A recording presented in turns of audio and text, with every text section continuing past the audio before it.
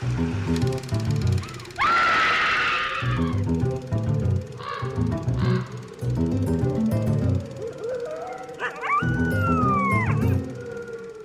everyone, and welcome to Scream Scene, the horror movie podcast where we watch every horror movie ever made in chronological order, and then we rank them from best to worst. My name's Ben. And I'm Sarah. Thank you for listening to us today. How are you doing today, Sarah? Pretty good. It's a beautiful day. That's right. Spring has arrived. More or less. I got the car washed. Yeah. Everything's coming up, Sarah. That's good. How are you? I'm okay. I'm a little bit tired and I have a little bit of a headache, but we made some chicken something dumplings out of the D&D cookbook last night, a halfling recipe, and they were very nice and filling, and we had leftovers for lunch today, which were, again, very nice. And very filling. And filling, yeah. So my belly's full, and, you know, that's always nice. Full belly, full hearts. Sure. What are we watching today? Today, Sarah, we've got a pretty significant little movie. We've got, for one thing, it's an A picture from a studio, which... That's new. I don't remember the last time we had an A picture from a real studio. I'm sure we had one, within, the last month sometime.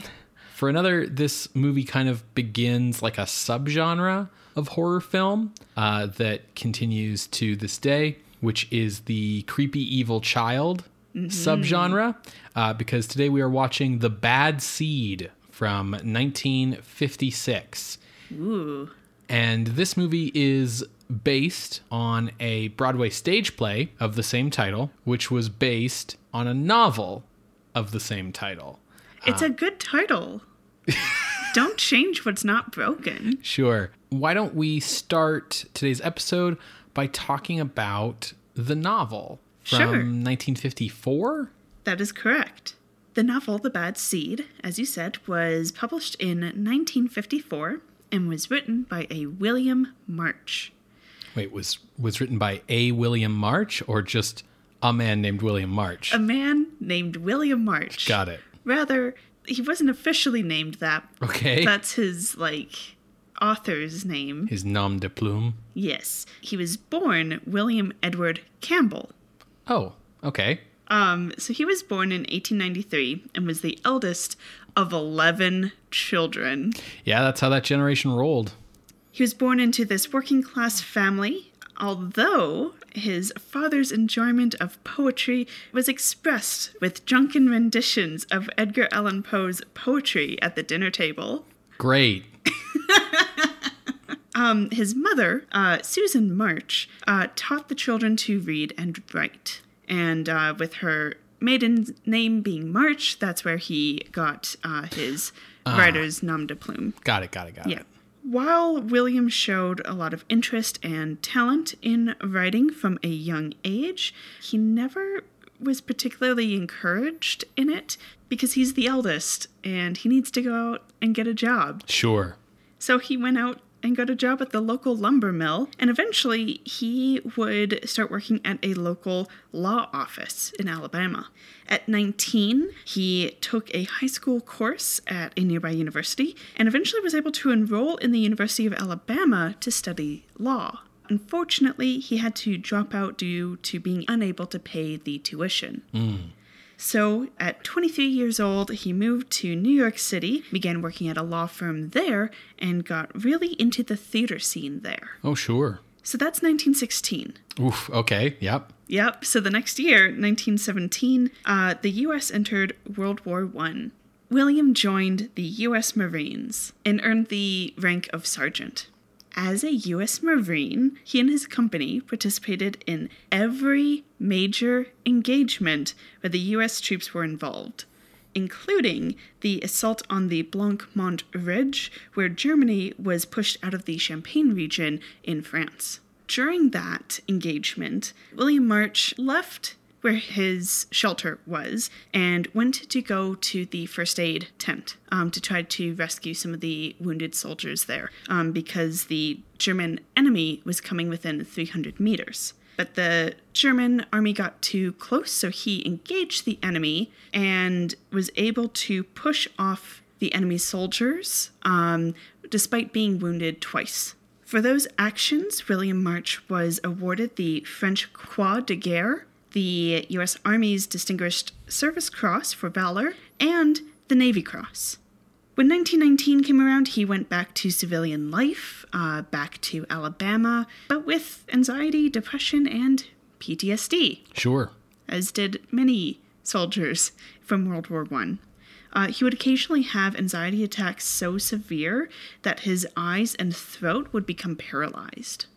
So back in Alabama, he began to work at the Waterman Steamship Corporation, and he rose in the ranks through the 1920s, at the same time reading a lot about psychology, like works from Alfred Adler, Freud, Jung, and started to take creative writing courses at Columbia University. So with his job at the Steamship Corporation, he was able to go from Alabama to New York City to Germany. He was able to travel all over. And so while in New York City is where he was able to go to Columbia University and is where he published his first short story in 1929 titled The Holly Wreath. His next piece of work would be his very first novel titled Company K in 1933, and it's been compared to the novel All's Quiet on the Western Front. So it's kind of considered a big deal, even though it's lesser known. As I said, his work with the Waterman Corporation meant that he got sent all over, and so he went to Germany for a while, and that is where he wrote his second novel, Come In at the Door, in 1934. Next, his company sent him to London, and this is when he began seeing psychoanalyst Edward Glover, who helped cure his throat paralysis. All right. And that is when he wrote his next novel, 1936's The Talons. With all of these works under his belt, William March returned to the U.S., decided to resign from the Waterman Corporation. He sold the stocks he had in the company and was able to basically live off of that money and write full-time. So this occurred in 1938, and things are going well. You know, he has some short story collections out, another novel, and then between 1945 and 1947, he hit a writer's block, had multiple nervous breakdowns, and nothing I read explicitly said this, but I would guess that it's because of World War II. During this time, he would go back and forth from New York to Alabama. His family's still based in Alabama, but he established some really good friendships in New York City, particularly New York Metropolitan art dealer Klaus Perls. And with that friendship, he was able to have kind of a creative kinship, meet some other creatives, and in particular, he developed a really good relationship with Chaim Soutine, who also dealt with paranoia and schizophrenia in his work. In the context of these creative relationships, William March would publish October Island in 1952, and then The Bad Seed in 1954.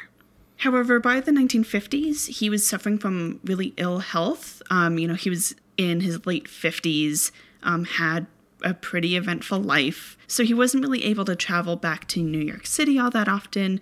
So he's just kind of writing, but that creative vigor isn't, he says he doesn't really have it in him. So when he finished writing The Bad Seed, he said that he wasn't actually wholly satisfied with it. The Bad Seed was published April 8th, 1954. Just a few weeks before that, March 25th, he suffered a heart attack. Oh, no. And that unfortunately put him in the hospital. He was able to read the positive reviews that his novel received, and he was discharged from the hospital in late April. Unfortunately, only a few weeks later, on May 15th, he suffered a heart attack while asleep and died at age 60. Oh, that's too bad. Yeah, he had actually written something on his typewriter the night he died, but what he wrote was actually kind of poignant and reflective on his recent heart attack. He expressed pain, then astonishment that death was near from a conventional heart attack of all things, after all that he's gone through. Thankfully, he did live long enough to see some of the reviews that came out about his novel. The Bad Seed was an instant bestseller. The New York Times review praised it as both, quote, an exposition of a problem and a work of art. And in 1955, it was nominated for the National Book Award. However, it lost to William Faulkner's A Fable. So let me tell you about the plot. Of The Bad Seed. Yes. Not William Faulkner's A Fable. Oh, yeah.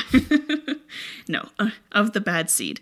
So, Rhoda Penmark appears to be a normal, obedient, relatively pleasant 8-year-old, but other children seem to avoid her. She's moved to a new small town, and her mom, Christine, is a stay-at-home mom, and her dad, Kenneth, travels a lot. At this new school in the small town, there's a tragedy at the school where her classmate Claude drowns. And it appears accidental, except he does seem to have some weird shaped marks on his face, but it's considered a tragedy. He drowned. Now, Rhoda's mother, Christine, learns later that Rhoda actually fought with Claude, and kind of hid that was the case, and it was kind of dodgy about what the fight was about. She begins to question Rhoda's behavior and begins to see that her daughter is actually quite cold, a little manipulative, and Christine starts to think back to some past events where there have been other accidental deaths or tragedies, like a dog that they had that Rhoda really wanted and then suddenly didn't like anymore, and then that dog happened to fall from the second-story window and died. Suspicious. Another case is an elderly neighbor who would babysit Rhoda had like this snow globe, and she would say, Rhoda, when I die, you'll get this snow globe. And Rhoda's like, excellent, I want that snow globe. And then that elderly neighbor dies from a fall down some stairs, and Rhoda gets the snow globe. Throughout this questioning of these past events, Christine is writing down this evidence and writing these letters that she was kind of planning to send to Kenneth, like her husband, but she can't bring herself to actually mail them because it's like telling your husband, hey, I think our daughter's a murderer, like that's pretty big. During Christine's investigations, she discovers that she herself is adopted and is the daughter of a serial killer. You know what they say, it skips a generation. Exactly. And so she fears that she has passed on the bad seed to Rhoda. Meanwhile, there's a maintenance man named Leroy, and he teases Rhoda. You know, he's a little cruel to her and doesn't actually believe she is responsible for Claude's death, but will say that she is to kind of try to get a rise out of her.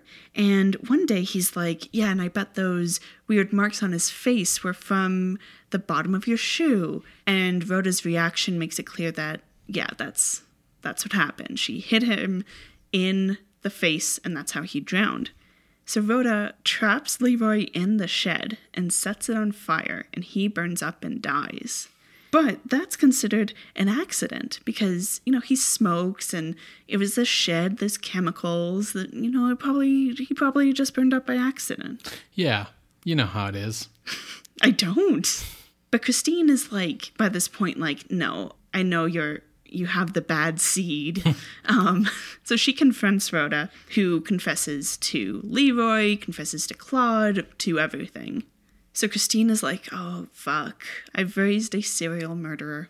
So she resolves to give Rhoda what she calls vitamins, and it's actually sleeping pills. Uh-huh.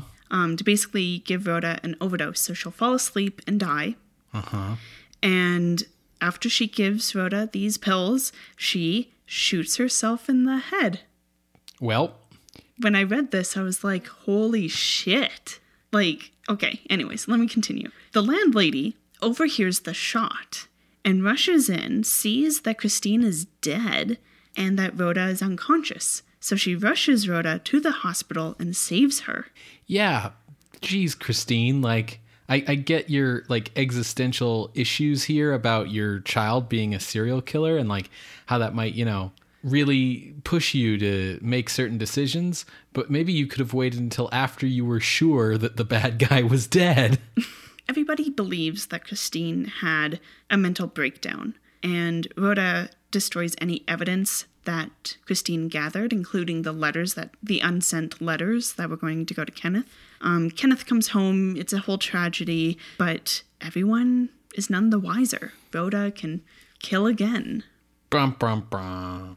So this was a huge hit, and I would suspect part of that is because it's building off of the juvenile delinquency fears that had been growing since like the 1940s. Right. For example, like Val Lewton's Youth Runs Wild film from 1944, just as like a case in point. Yeah, and like the U.S. Senate investigations into juvenile delinquency had happened in 1953, which ultimately blamed comic books. Yeah, and I think there's also a tie to, oh no, my kid keeps skipping school. It must be something that I, as a parent, did. Right, or like the fear of like nature versus nurture. Exactly. Right? Because the deal here is the suggestion is that she's evil because grandma was evil. Exactly. These questions of like nature versus nurture and psychological examinations of characters is all present in March's other works. So some contemporary reviews, I mentioned the New York Times review earlier, but for the most part it was considered, quote, dark, original, yet ultimately appalling. Sure. And I do want to note that even contemporary reviews did call out the false idea of someone having genetic predisposition to murder. Right. But they were like, but besides that, yeah, and this is a really good book. I feel like the 1950s would have been a time where people would still have been like grappling with like what is hereditary versus what is not. Yeah. There's one quote that I noted where someone was like, the granddaughter of a murderer is no less likely to murder as the granddaughter of a seamstress. Sure, yeah. So it was published April 8th, 1954. But it got such rave reviews. The fact that its author died probably helped with a bit of that publicity. Sure. And the play adaptation opened 8 months later, December 8th, 1954. That is fast. Yes. Like for a play adaptation, like for someone to look at the sales of the book, be like, let's make that a play, write that play, cast that play, do rehearsals, do previews, and then get up on to Broadway in 8 months is pretty wild. Well, they had a real professional doing it. Okay.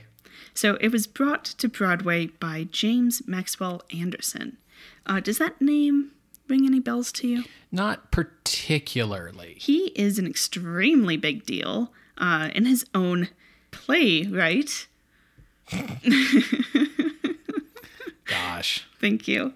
He was born in 1888, and by the time he was 35, he was working in stage productions, his first big hit being What Price Glory in 1924. Okay. Some other notable works would be Elizabeth the Queen in 1930. Oh, yeah, that's a big deal. And Both Your Houses in 1933, for which he won the Pulitzer Prize for Drama. All right. He also wrote the play for Key Largo. Oh, sure. And he was also very adept at adapting from stage to screen. Okay. Including What Price Glory, which was adapted to screen later that year that it was first made.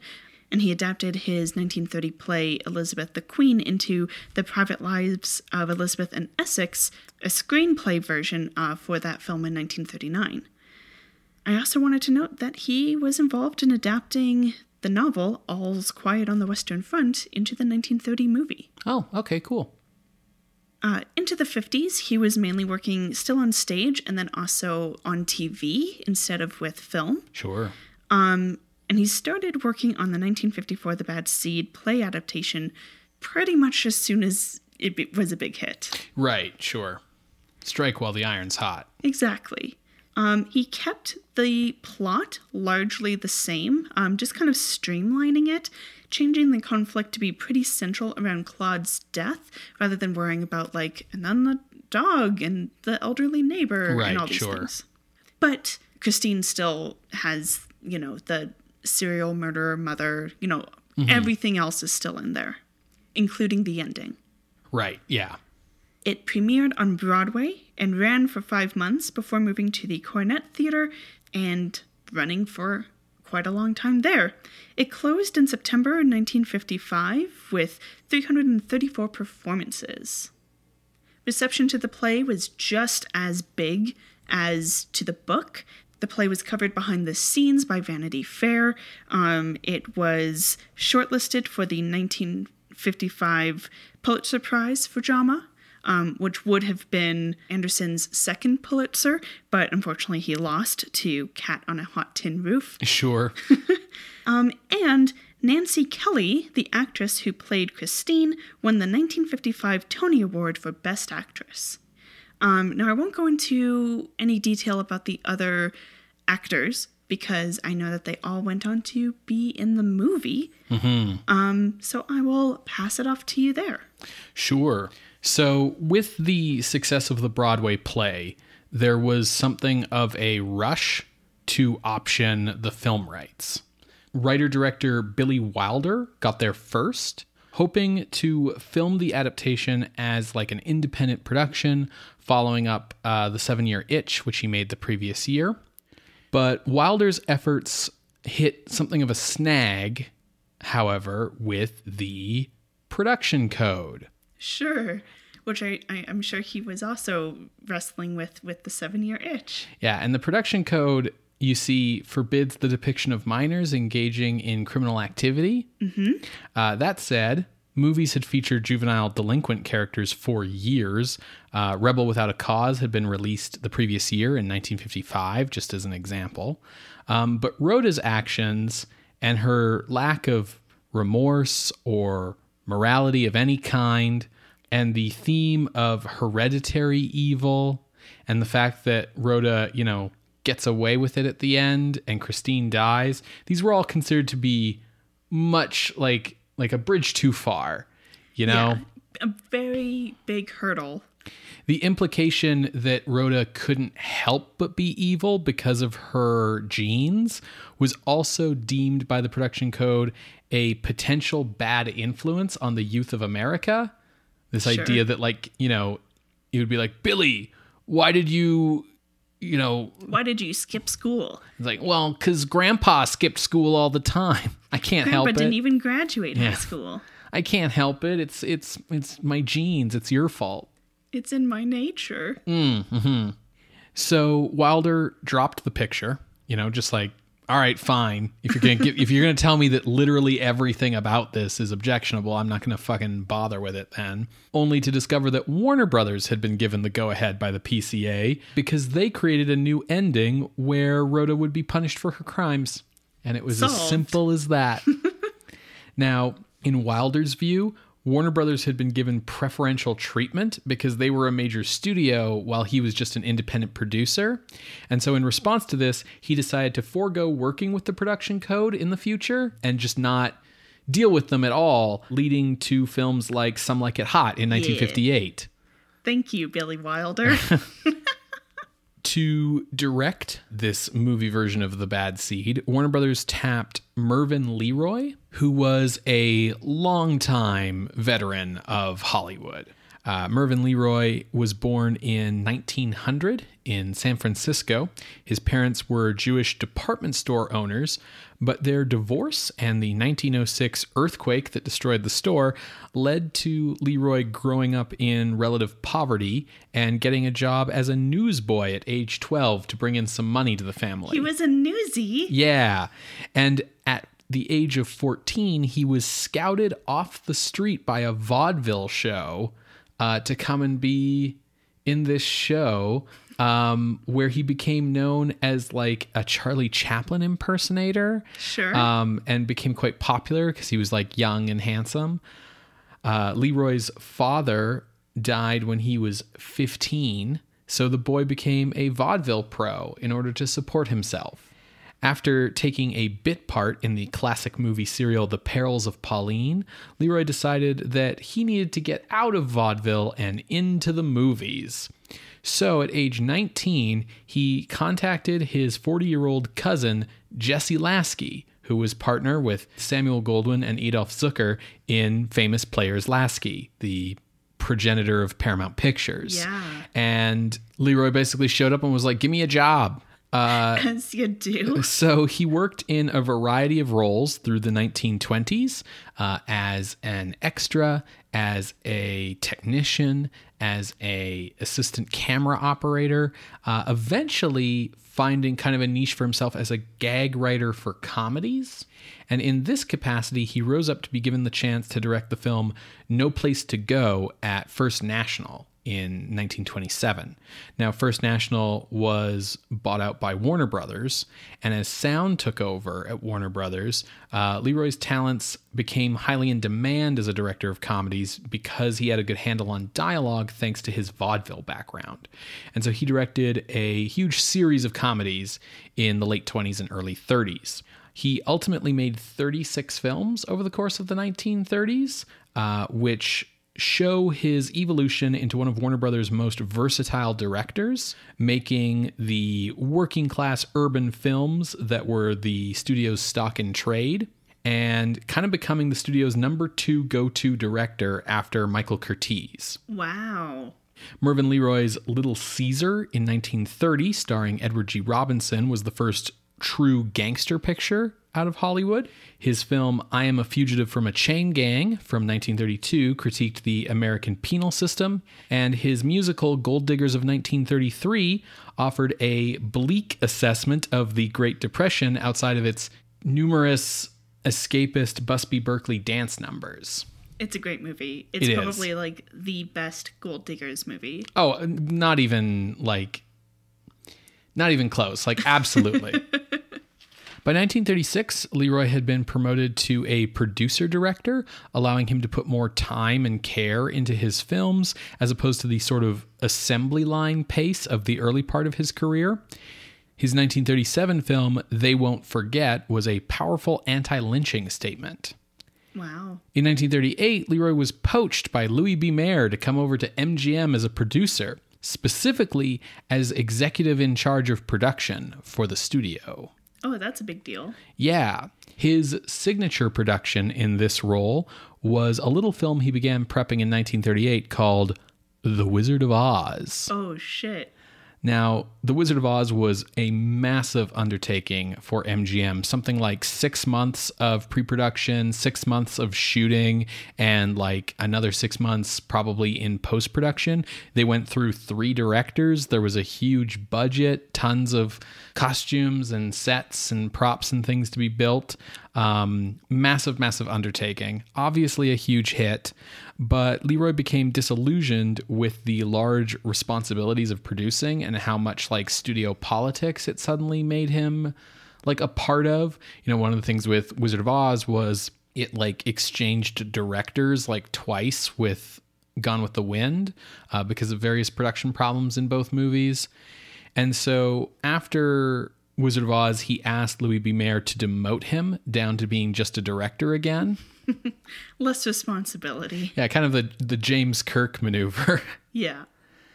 Leroy's 11 pictures at MGM over the next 9 years of the 1940s are generally seen as sort of a decline from his Warner's work due to MGM's wartime style of glossy, shallow escapism. Sure.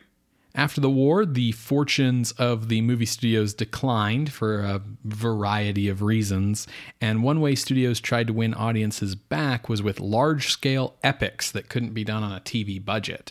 Leroy's attempt at this was 1941's Quo Vadis, which is a Roman historical biblical epic, which became the second highest grossing picture after Gone with the Wind for a brief time. Wow. Set off a trend of big budget, widescreen, Roman historical biblical epic films, you know, The Robe from 20th Century Fox, or Ben-Hur from MGM later that same decade, Spartacus from Stanley Kubrick, etc. Yeah. However, after Louis B. Mayer was forced out of MGM, Leroy no longer felt comfortable working there and returned to Warner Brothers as a producer-director focused on adaptations of Broadway hits, which is how we get to him directing The Bad Seed. Okay. His final motion picture was as an uncredited advisor on the direction of The Green Berets in 1968, when Warner Brothers expressed concerns over John Wayne's ability to both star and direct the picture. Leroy passed away in 1987 and is credited with launching the careers of numerous stars like Loretta Young, Clark Gable, Jane Wyman, Lana Turner, Audrey Hepburn, Robert Mitchum, and Sophia Loren. So we got a really big deal director then. Yes. And his screenwriter from Quo Vadis, John Lee Mahan, was brought along to write the adaptation for The Bad Seed. Mahan was a experienced screenwriter and a favorite of Clark Gable's. He was best known for adventure pictures and saucy comedies. This movie should be neither of those. Yeah, but like this movie also isn't like a social justice, giant, large scale musical fantasy biblical epic. So like Okay. I won't put them in a corner. Born in 1902, Mahan was the son of a newspaper advertising man. He attended Harvard, and he started out reviewing movies in New York in the 1920s before becoming friends with screenwriter Ben Hecht, who convinced him to move out to Hollywood with him. Hecht and Mahan began working on screenplays together, with Mahan collaborating with Hecht on 1932's Scarface. Ooh, that's a good movie. The strength of Scarface led to Mahan signing a contract with MGM. He wrote the film Red Dust, among many, many others, but Red Dust featured a star-making turn for Clark Gable. Mahan wrote tons of films for MGM, most often with either director Victor Fleming or director Mervyn Leroy. He worked on the script for The Wizard of Oz. He worked on the script for Gone with the Wind. He also worked on the script for 1941's Dr. Jekyll and Mr. Hyde. Oh, interesting. He was a founding member of the Screenwriters Guild in 1933, and he served in the Air Force during World War II. His partnership with Victor Fleming and Mervyn Leroy continued even after Mahan went independent from MGM, and he wrote MGM's 1951 remake of Showboat in addition to Quo Vadis that same year. Now, initially, Warner Brothers wanted the movie version of The Bad Seed to have an all-star cast with Bette Davis playing the role of Christine. Interesting. But Leroy insisted on retaining the original Broadway cast for the adaptation. Leroy's basic, strat for the movie was, if it's not broke, don't fix it, essentially. So he brought along the original Broadway cast, including Nancy Kelly, who you mentioned earlier. She was 35 years old when the movie was produced. Her mother was silent film star Nan Kelly, who, after retiring from her own career, managed her daughters. And her younger brother, Jack Kelly, is probably most famous for playing Bart Maverick on TV's Maverick. Now, Nancy started as a child model in advertisements. At one point in time, she was believed to have been the most photographed child in America. Oh, wow. Before moving on to become a radio ingenue capable of playing roles of all ages and sexes. And then she became a star on the screen in the 1940s, making 27 films in the 1940s before moving from film to theater in the 1950s, where she would, as you mentioned, pick up a Tony Award for her role in The Bad Seed. Now, while she did receive an Oscar nomination for the film version, she returned to theater after making this adaptation rather than go back to film. Sure. And I bet with her history as a child actress, she was probably a little bit of a mentor to Patty McCormack, who played Rhoda. Leroy largely directed Kelly to repeat her theatrical performance in the movie, which does give it a somewhat over-the-top feeling, which has contributed to The Bad Seed being seen as an example of camp. Sure. That's unfortunate, because that's not what she was going for. You know, on stage, you have to play to the back row, so that's why she would be a little bit more over the top. For sure. But yeah, there's certainly a percentage of this movie's fans who are fans of it for, laughing at the overacting in this movie. Oh, no. And, of course, that's really the, heart of what camp is that it's unintentional. It's ironically enjoying something for the wrong reasons, basically. Regardless, after this film, Nancy Kelly went back to theater for a long career, and she passed away in 1995 at age 73. Okay. Now, you mentioned Patty McCormack, who was 8 years old when she originated the role of Rhoda on Broadway, having started as a child actress at age 4. Oh, wow. So she was already Half her life. a veteran by the time she was playing Rhoda on Jeez stage. Louise. She was age 10 when the movie was made, but the costume and makeup department took steps to try and make her look like she was still 8. So making her clothing for the movie a little baggy, exaggerating her bangs, things like that. Yeah, and I mean, it's only 2 years. It's not the most egregious thing. Yeah, I mean, you can change a lot between 8 and 10, though. Yeah, but it's not like a 13-year-old playing 8. Sure. Now, unlike many child actors, McCormack kept up her acting career into adulthood, appearing on TV and in movies throughout her life. In fact, she recently cameoed in a 2018 made-for-TV remake of The Bad Seed for Lifetime, and she is 75 years old today. Other members of the cast who will be familiar to boomer audiences include Eileen Heckert, who would go on to play Aunt Flo on The Mary Tyler Moore Show in the 1970s, William Hopper, who was Private Eye Paul Drake on Perry Mason in the 1950s, and also the son of gossip columnist Hedda Hopper. Why do you say that? Like, why are you whispering? I'm sure that's not a secret. We need to, be whispering to each other. I'm sure it had nothing to do with how he got many of his roles.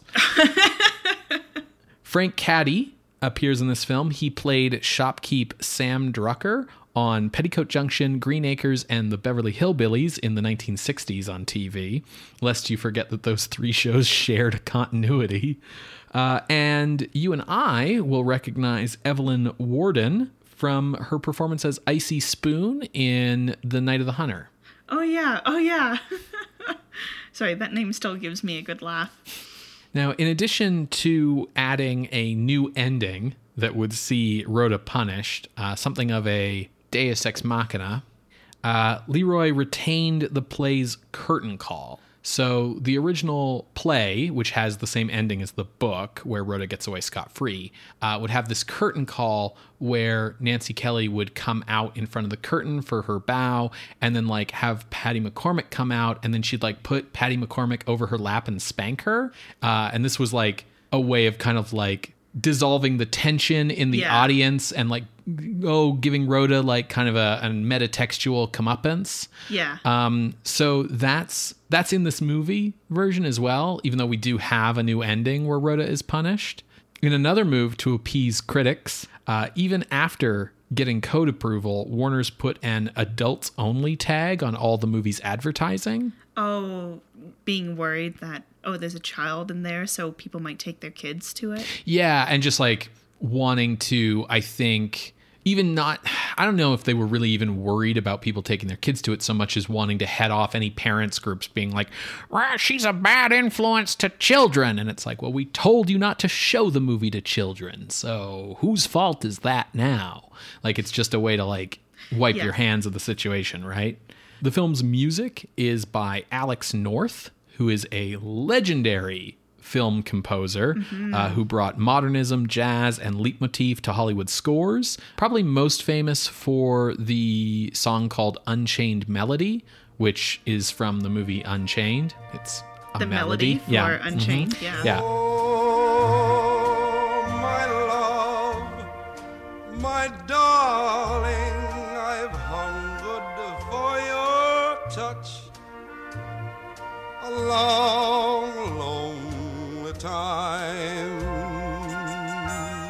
Films North scored include A Streetcar Named Desire from 1951, Death of a Salesman from 1951, Viva Zapata from 1952, Les Miserables from 1952, Spartacus from 1960, Cleopatra from 1963, The Agony and the Ecstasy in 1965, Who's Afraid of Virginia Woolf in 1966.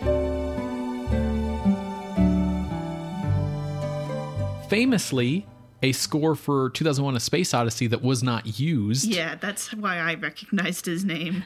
Dragon Slayer in 1981 and Good Morning Vietnam in 1987. One of these films is not like the other. Now, Leroy, because he did not make many changes from the stage play version, basically the way that he decided to make it, not feel like just filming a stage play was by working with the film's cinematographer to move the camera around the characters and keep the camera in motion, even if the characters are like mostly just in like single locations, like the house. Okay. The film's cinematographer is Harold Rosen, who was also another longtime Hollywood veteran. He'd been working in the industry since 1908 and working as a cinematographer since 1914. His other films include Tarzan the Ape Man, starring Johnny Weissmuller in 1932, Treasure Island in 1934, The Wizard of Oz in 1939, The Asphalt Jungle in 1950, and Singin' in the Rain in 1952. Nice. The Bad Seed was released into theaters on September 12th, 1956. It grossed $4.1 million against its $1 million budget, Dang. putting it in the top 20 at the box office for 1956, making it one of Warner Brothers' biggest hits for that year. It received mostly favorable reviews from critics, although the New York Times panned the cast for their over-the-top theatrics. Nancy Kelly and Patty McCormack were both nominated for Oscars that year. Nancy Kelly was nominated for Best Actress. She lost to Ingrid Bergman in Anastasia. And Patty McCormack was nominated for Best Supporting Actress, losing to Dorothy Malone in Written on the Wind, while Harold Rosen was nominated for Best Cinematography Black and White, which he lost to Somebody Up There Likes Me. I guess somebody up there didn't like him. Yeah. In 1995, McCormack played a psychopathic mother in indie horror film Mommy, which is sort of funny turnaround. 1993's The Good Son, starring Macaulay Culkin, is sort of considered to be like a gender-swapped version of the idea. But The Bad Seed itself has been remade twice, both times as TV movies, once in 1985 and the other in 2018. The movie itself is available on Blu-ray from Warner Home Video, and you can rent it online from iTunes, Google Play, and YouTube. Which means, folks, that you can find this movie on our YouTube playlist on our website, screamscenepodcast.tumblr.com. You're going to hear a brief musical interlude, and when we come back, we will discuss The Bad Seed from 1956, directed by Mervyn Leroy. See you on the other side, everybody.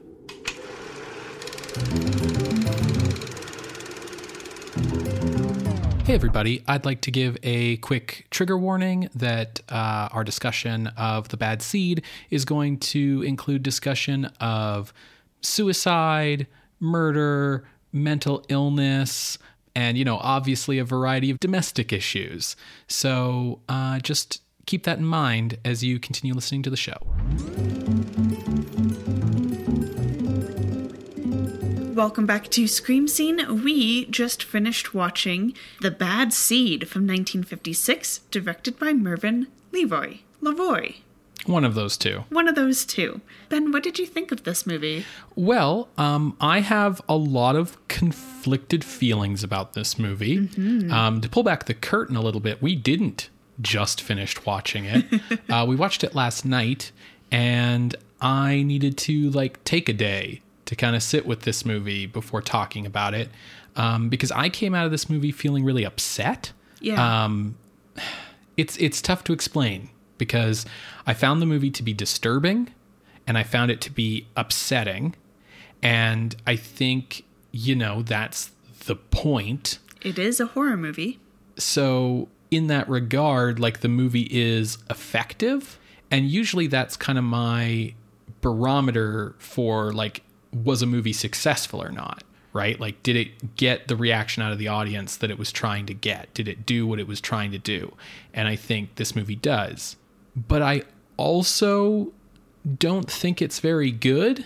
Yeah. And We're listen, going to talk about it. We're going to talk about it. We're going to rank it as a horror movie. We discussed it and decided beforehand that was going to happen. But if this is horror, which we've agreed that it is, I don't think it works as horror. Mm-hmm. So I was just really upset after the movie and needed some time to process. I very rarely have come into a situation like this. I've had movies that I didn't like that I thought were bad movies, or I've had movies that I didn't like that I thought were good movies, right? Where it's like, well, I didn't like this, but it's doing what it set out to do, right? But I've never had like a situation where it was like, oh no, this movie did what it set out to do, and I still think it's bad.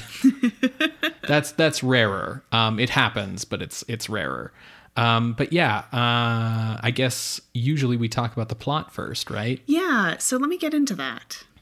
So The Bad Seed, the film, has the same basic elements as the play. Yes. Except the ending. Yes. And we kind of outlined that before, and I'll still like go through the plot summary, but I think it's good to just, give that expectation out. Yeah, I haven't seen the play, but I like wouldn't be shocked if like the scripts were like near identical. Yeah. So as the film opens, we meet Christine, the loving wife of Kenneth, and their darling daughter, Rhoda. We also meet a little obnoxious and obtrusive landlady named Monica, and the maintenance man of this apartment complex named Leroy. Or Leroy, depending on who's saying it. It's like the director. Right. Which I think is very funny. Yeah, it was just strange to me because like I always said Marvin Leroy, and then there's this character named Leroy, but everyone in the movie is saying Leroy. And that started me thinking like, is the director's name Leroy? But then like a bunch of characters come in later in the movie and start saying Leroy for him as well. And it's always really weird to me when I watch any kind of movie. I mean, it comes up most frequently in like sci-fi movies because I watch those a lot. But any kind of movie where like two actors in the same scene standing next to each other will pronounce a word, usually like a name, differently. Because it's like, can you guys not hear each other? Could someone on set just not pick a standard? The script girl was off for lunch. Yeah, for the whole movie? Yeah. Okay. Now, the morning that we meet them, Kenneth he works for the military. He's being shipped out to Washington, D.C. We're not in wartime or anything, but, he's been called away for the next 4 weeks. And Christine is a little sad about that, but that's okay. And Rhoda has some new shoes, or rather, her shoes have some new soles on them. They got some new, like, metal clip-cloppy things, like tap shoes. Yeah, cleats. Cleats. Yeah. Tip-tappies, Right. And Rhoda is also greatly spoiled by Monica, always getting these little gifts like sunglasses, this locket, all sorts of things. Rhoda is having a school picnic, and before Christine takes her daughter to this picnic, Rhoda throws a little tantrum because she lost the penmanship competition at school to a boy named Claude Daigle. And she thinks this wasn't fair. Everyone knows my penmanship was better, but Mrs. Fern, the teacher, just hates me and throws a little tantrum about it. One thing that is clarified in the novel that got like lost in the telephone game from novel to play to movie is that the penmanship award is for most improved penmanship. So the thing is that Rhoda does have the best handwriting in class, and she knows it, and that's why she's upset she didn't win. But her handwriting's been great all year, and Claude Daigle started out with like shitty handwriting and then got like nearly as good as Rhoda by the end of the year, and that's why he won. Okay. So it's like Rhoda can't understand the idea that like you could win an award even though she's the best at it. Yeah. Like she's the best at it, so she should get the award, but it's not an award she would have ever been eligible to win in the first place. And that detail's kind of lost. We're just told it's the penmanship medal in the movie. Yeah. Thank you for adding that. I didn't know that.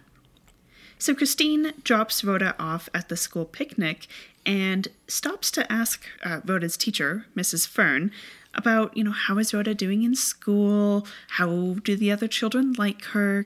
It's a new school. You want to make sure your kid is fitting in.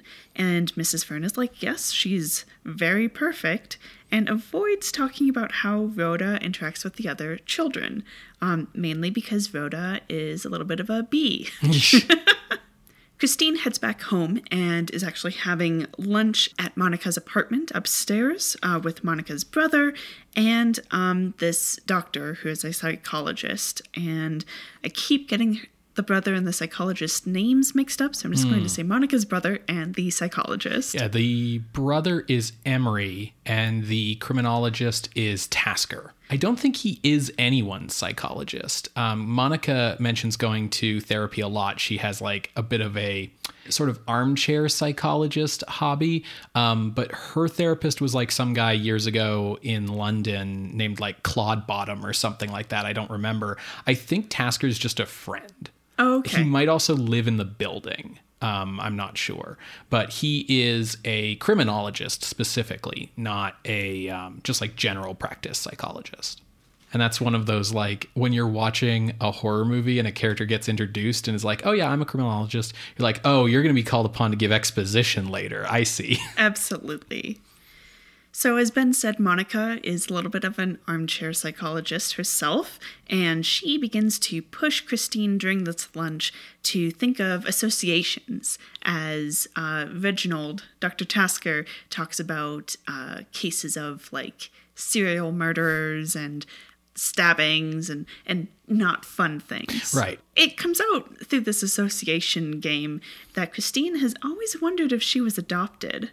Then, on the radio, breaking news. There has been an accidental drowning at the children's picnic. At first, they're worried that it's Rhoda, but turns out, no, it was Claude, who happens to be, who Rhoda lost the penmanship award to. They do worry about how Rhoda is going to react. She's only 8 years old, and this is a pretty traumatic event. But when Rhoda comes home, she appears unfazed. Now, by this point, we've met Leroy, the maintenance man. Leroy, the maintenance man. He is positioned in the film to be... To put it bluntly, he's positioned as, like, mentally infirm, right? And they get this across through a thick Southern accent. Yeah. With like a little bit of like a Lenny from Mice and Men vibe. Yeah, he's positioned as being like impaired mentally, but despite that, like he is also characterized as being quite clever in his own way. In his own way, also very mean-spirited. Yeah. He teases Rhoda, like splashes water purposefully on her shoes, for example, and also mumbles to himself about, like, Christine's all alone. Maybe Leroy can get in town. Which never goes anywhere. So it's just, like, to position him as, like, oh, he's going to be, like, a little bit of a villainous character. Yeah, it's almost as if they're trying to set up like the idea that, oh, maybe Leroy killed the boy or whatever, like trying to position it as if like he's like a red herring, except that like that doesn't super work when like the premise of your movie that everyone who bought a ticket knew going in is that, it's the little girl. Yeah. I felt like it was more to justify what will be coming to him. Oh, sure. We need to show him as being particularly shitty so we don't feel particularly bad about his fate. That feels like a code thing, yeah. Yeah. That being said, this is the same actor from the stage play, so maybe this was how he performed it then as Sure. well. Yeah. Anyways, so Leroy bugs Rhoda about Claude drowning, saying like, why are you out playing? Your classmate just died. She's like, why should I be sad? I'm not the one who died. And then goes off eating her sandwich.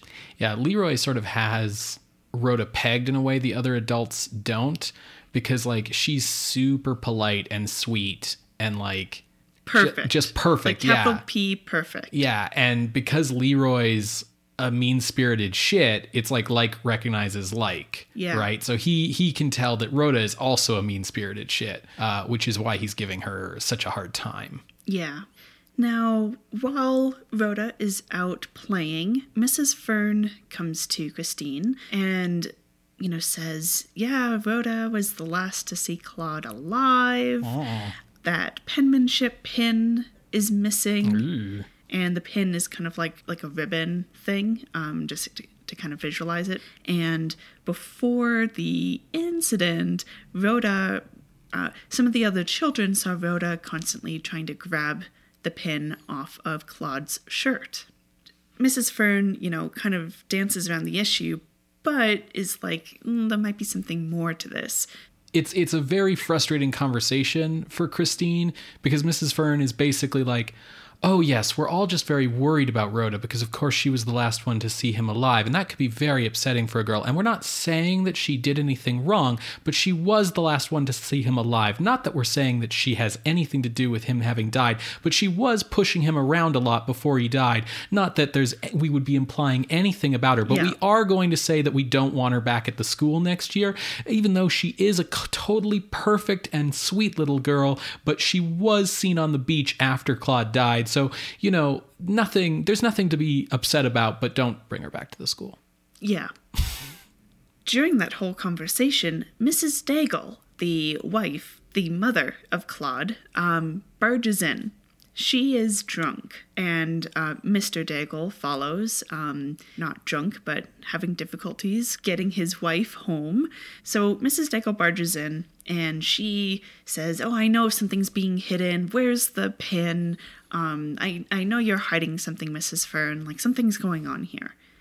So Mrs. Daigle gets taken home by Mr. Daigle. Mrs. Fern leaves, and Christine's concerns over Rhoda's behavior and lies about seeing Claude in the first place or anything like that, all of those concerns surface when she happens to find the penmanship pin in Rhoda's room.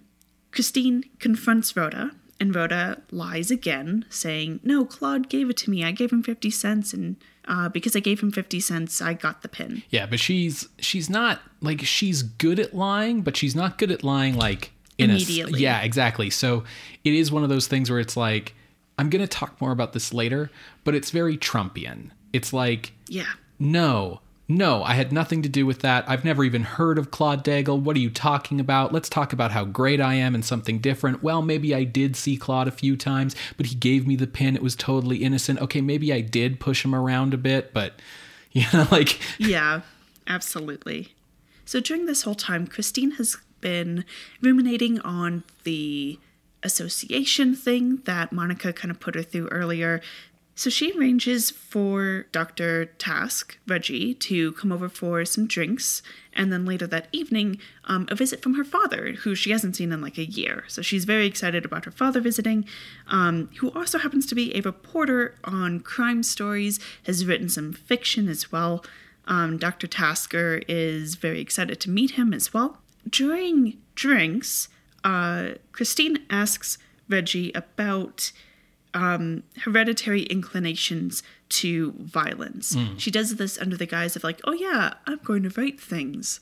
But like, it's really, no, I want to know if my kid is terrible. It's one step up from I'm asking for a friend of mine. Exactly.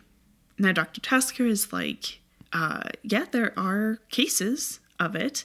And Christine's dad is like, no, there's not. That's a whole lot of bunk. And so we have this kind of nature versus nurture discussion starting in that scene. Once Dr. Tasker leaves and Christine and her father are like just by themselves, she shares her own fears and memories of even being adopted. And her father ends up confirming that, yes, you were adopted. You're the daughter of a serial killer. And that's when Christine really seems to break, because now she fears that she's passed on the bad seed to Rhoda. Yeah. Now, during this time, during the movie, we've seen that Leroy has continued to tease Rhoda, accusing her of killing Claude, but with a stick, and that there's blood on that stick, and the police are going to find that stick, tell that there's blood on it, and then lock you up. And Rhoda's like, no, you're lying, because it wasn't with a stick. But it has her concerned about remnants of blood on the murder weapon. Evidence. So that night, Rhoda tries to sneak off to the incinerator to burn her shoes. Christine catches her and then gets the full story of how Claude died. Rhoda was chasing after him, wanting the pin on the wharf to try to get away from her. She caught him and hit him with her shoe. And remember, her shoes had the cleats on the bottom. So he gave her the pin. and then was crying and saying, yeah, I'm going to tell on you. And so she continued to hit him and basically knocked him off the dock, hit his hands with the cleats to have him not climb out, and that is how he drowned. Yeah, it's one of these things where, like, again, like the lies before, she starts by trying to play it off more innocently, and then as the histrionics between her and Christine continue, it just gets like worse and worse, and also like less and less defensible. Because at first it's just like, well, I was upset at him because I wanted the pin and I hit him and he like fell into the water or whatever. And you can almost play it off as like, okay, well, she's 8 and, you know, doesn't realize what she's doing and she was upset, and kids have, you know, volatile tempers and it was an accident and, you know, she's responsible, but it's like manslaughter. You know what I mean?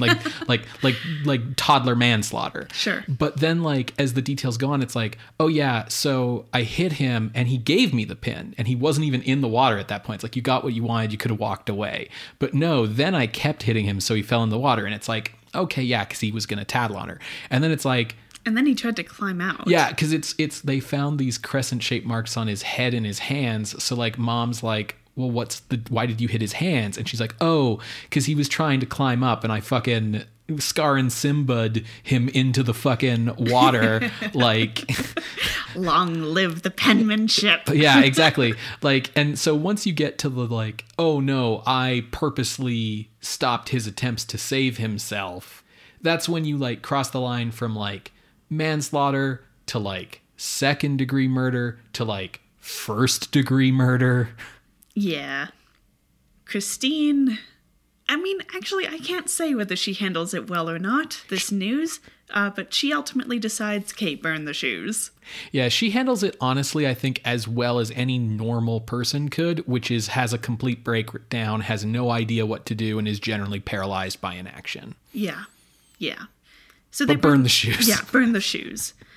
The next day, Leroy is again teasing Rhoda and is saying, like, yeah, they'll find the stick. And she's like, I know that there's no such thing as, like, a dog sniffing stick hound. A stick bloodhound. Stick bloodhound.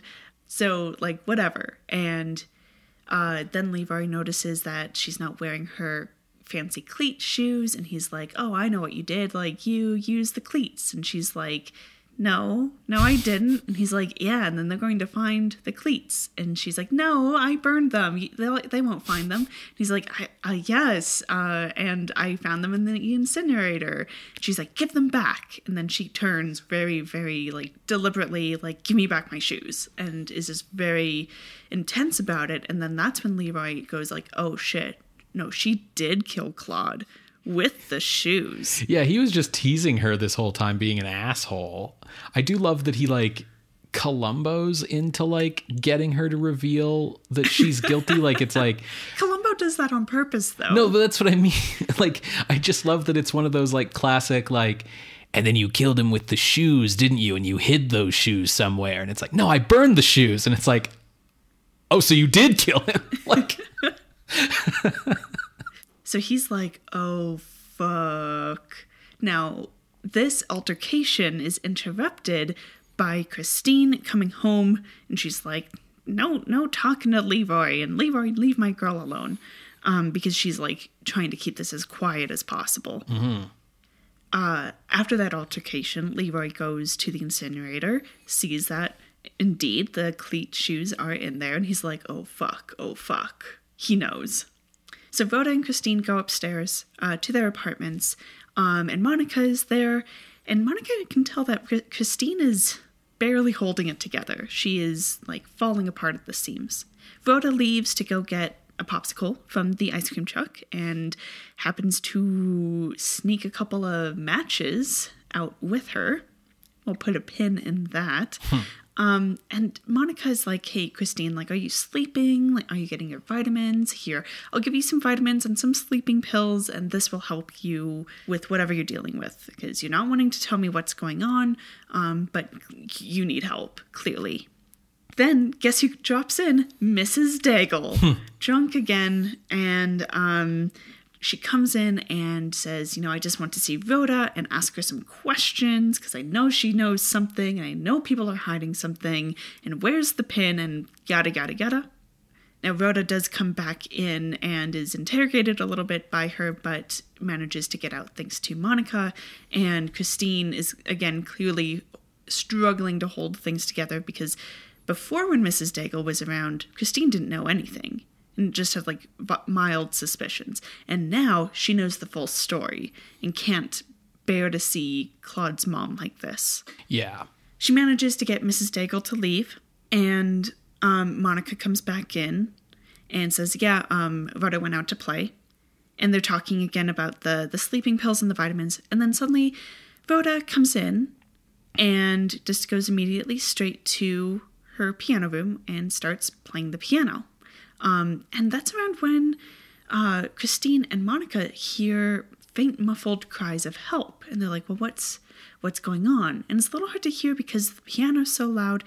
As the cries for help grow louder, they notice smoke outside. And they realize that Leroy, who is down in like the basement shed, is stuck inside while there's a fire. So Monica's brother and Dr. Tasker, who were upstairs, run down and they try to get Leroy out. And Christine looks on from her window. And we don't get to see anything, but it's clear that Leroy is completely engulfed in fire and runs out and succumbs to the fire. Yeah, like we're on Christine's face looking out the window the whole time, but yeah, it's like he's running around in front of her on fire, collapses, and dies. We like hear like him gurgling to death, basically. Yeah. Dr. Tusker and Monica's brother do manage to put out the fire, and they say, yeah, I think it was just like a cigarette lit some straw. But Christine knows differently. She saw Rhoda trying to grab some matches and told her not to, but Rhoda snuck some anyways. And Christine also knew that Leroy was asking about Claude. So she's put two and two together, and she's like completely in pieces. Yeah, and like Rhoda was playing her piano the entire time too. Like when like there was a very loud dying man like outside, right? Like through that entire scene where we're hearing his screams, we're also hearing Rhoda's piano like clinging through the same fucking like little kids practice piece over and over again at like an increasing pace. Yeah. That night, Christine appears calm. She's reading a bedtime story to Rhoda, and Rhoda keeps interrupting, saying like, yeah, Leroy, it was me? Okay. And Christine's like, yeah, don't worry about it. It's okay. It's fine. And ends up giving Rhoda these sleeping pills. Now, what's interesting is she's like, yeah, we have some new vitamins for you. And Rhoda's like, oh, can I see the bottle? Which is like, why are you asking to see the bottle, Rhoda? Because Rhoda's clever. Yeah. But the bottle says vitamins, so she takes them and takes like 6 or 8 of them. Yeah, which is what Christine tells her to take. The movie's set up that she already was like taking like vitamins, like fucking, not Flintstones chewables, but basically, little kids vitamins or whatever. So It's not like this is like a totally new thing in their routine. It's just like, oh, this is a new type and you have to take like 10 of them at once. That's just how they work. Yep. And they're from Monica, so you know that they're fine. Yeah. So she drugs Rhoda and then carries her off to bed. And then we see Christine head into her bedroom, close the door, and then we hear a shot. Cut to, we are in the hospital. And Kenneth is waiting there along with Monica, Christine's dad, Monica's brother, and Dr. Tasker. And it's made clear that Christine is in critical condition and in a coma. But, at least Kenneth still has Rhoda. Because, as Monica kind of explains, I heard the shot, went in, got Rhoda to the hospital, and Christine to the hospital. Yeah, so they like pumped Rhoda's stomach or whatever. Yeah. And so they don't know why Christine did any of this, because Christine, a couple times tried to call Kenneth and then thought better of telling him all of this news over the phone. So no one knows anything about Rhoda. Now, that night, Rhoda sneaks out in the middle of a rainstorm. At one point, she had asked Christine, where did you end up putting my cleats? Because we took them out of the incinerator. Yeah, because the most of the shoe burned, but like obviously the metal wouldn't. So it's like, what did you do with the metal? And Christine says, I put them in the water out by the pier where Claude happened to die. So Rhoda is going out there to go find it. And as she is making her way in the rainstorm, we cut back to the house, and Kenneth gets a phone call from the hospital that Christine is out of the coma and she's alive. And she's like, I hope you can forgive me for the things I've done. And Kenneth's like, don't worry about it. Just get your rest. Everything will be fine. And they're like, I love you so much. We cut back to Rhoda getting a fishing net out of the boathouse and trying to fish out the pieces of metal when suddenly lightning, and she blows up. She blowed up real good. She blows up. The end, but wait. We get the curtain call, and we end on Christine's actress, Nancy Keller, who goes, and then as for you, little girl, and goes over to Patty McCormick and spanks her, and she's like screaming no, but like laughing about it. It's a gag, yeah. And that's the end. That's a lot of movie because there's a lot of dialogue in this movie because it's like a filmed stage play. Yeah.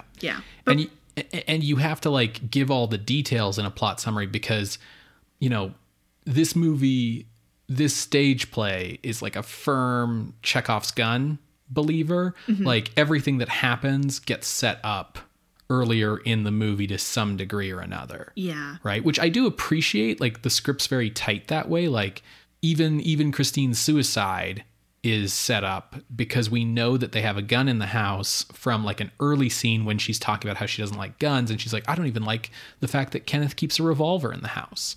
Right. So like every little thing does get set up and then paid off. Yeah. How about you tell us about your strong feelings about it? Or do we want to talk? How would you like us to approach this? I don't really know because like, I feel like I don't know really where to start, but if I start somewhere, I'll just keep going. Okay. So do we want to talk about kind of the movie first and then your response to it? Yeah. Or like, I don't know. I want to hear what your thoughts are and like what you thought and what did you like and stuff, because I feel like I said, once I get going, I think I'm just going to keep going. Fair enough. This movie felt far too much like a play for my liking. Their interactions felt too staged, which is weird because there's moments in, for example, Dracula, where you know that Lugosi and Edward Van Sloan have rehearsed and done this scene countless times, and they carry it off beat for beat really well. Thinking specifically of like that crucifix in the face scene. Yeah, the confrontation scene in like the living room. Yeah. In The Bad Seed, they kept talking over each other, and I think that was done in a way to make it feel more like real. Yeah, more naturalistic. But it just felt like, did you jump in ahead of time by accident? Like the way that they interacted just felt way too staged. Yeah, you've basically immediately hit on what my big problem with this movie is, and I think I can talk a little bit about it without getting too much into my whole spiel. But before we watched the movie, I talked about how like there's a certain response to this movie that's like, this is a camp movie because everyone's performances are so over the top, because they didn't really tone it down from their stage performances, and so things are a little bit histrionic. And that's all true. But I think a thing that should be made clear is I think the cast all give very good performances. It's just that they are definitely theatrical performances. Like they have not changed what they're doing at all. And so they are delivering performances that are for the stage.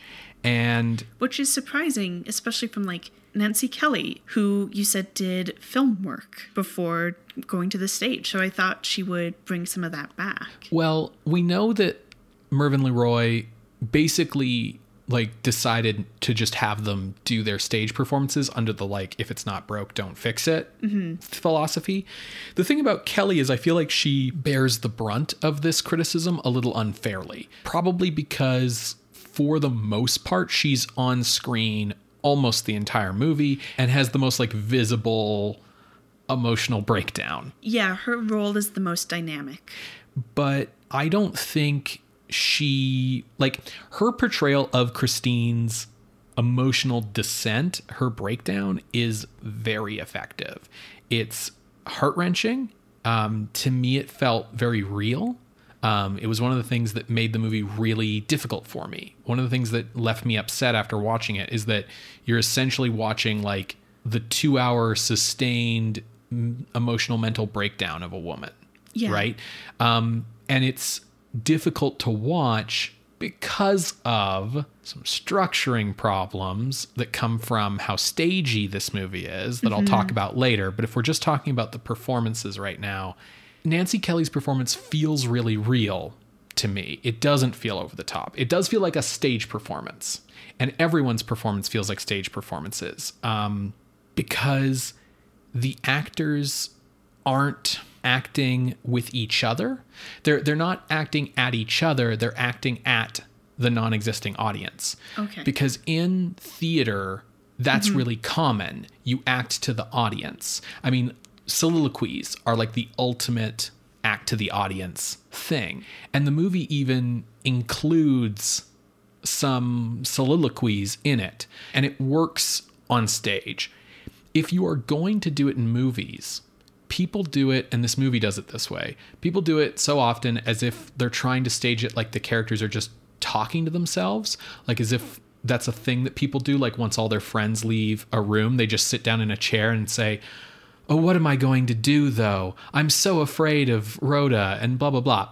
Usually it doesn't work because A, people don't do that, and B, the dialogue usually has been expressly written by the writer of the play as if the character was talking to the audience. Yeah. The only way to make soliloquies work in film is to literally have your characters break the fourth wall. They have to do the Ferris Bueller thing and look right at the camera and talk to the movie audience the same way that actors do on stage. Yeah, like whether that's Laurence Olivier in Richard III or The Office. Right. Yes, precisely.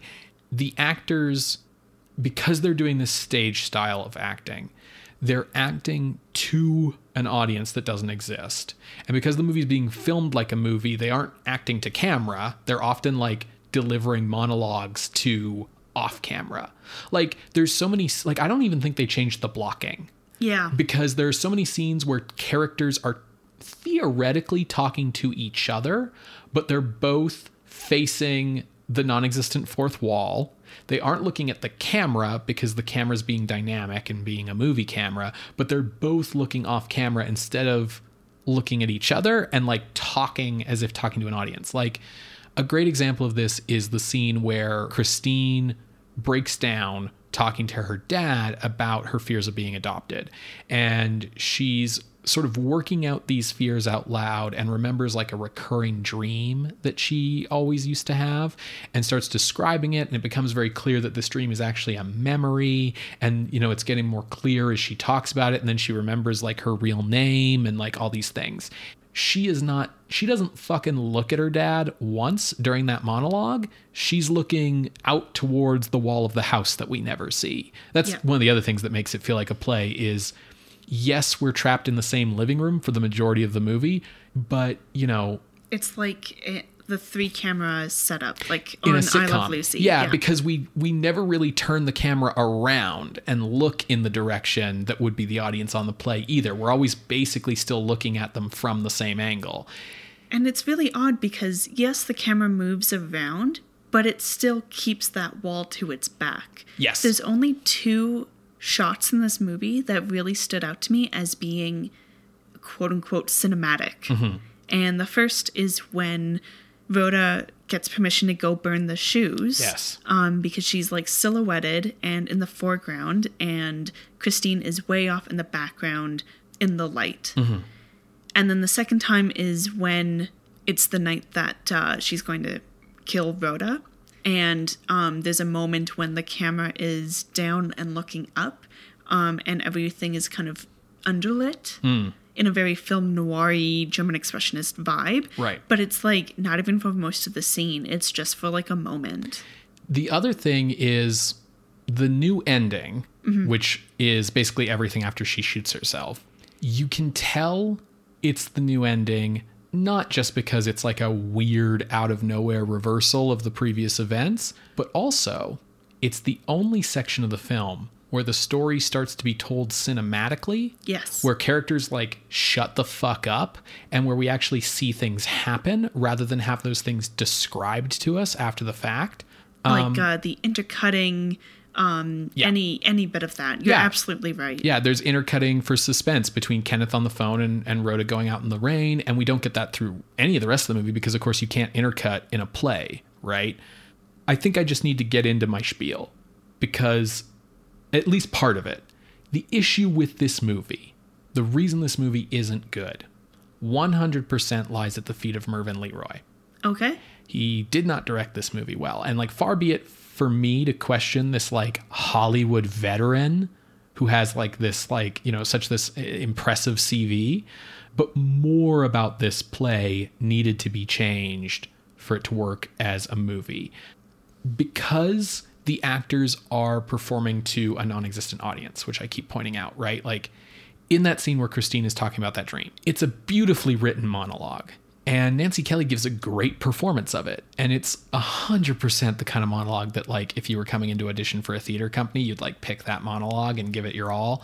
But yeah, she's not talking to her dad. Her dad's like standing behind her and like talking out towards the audience as well in response as they're both like looking in the same direction.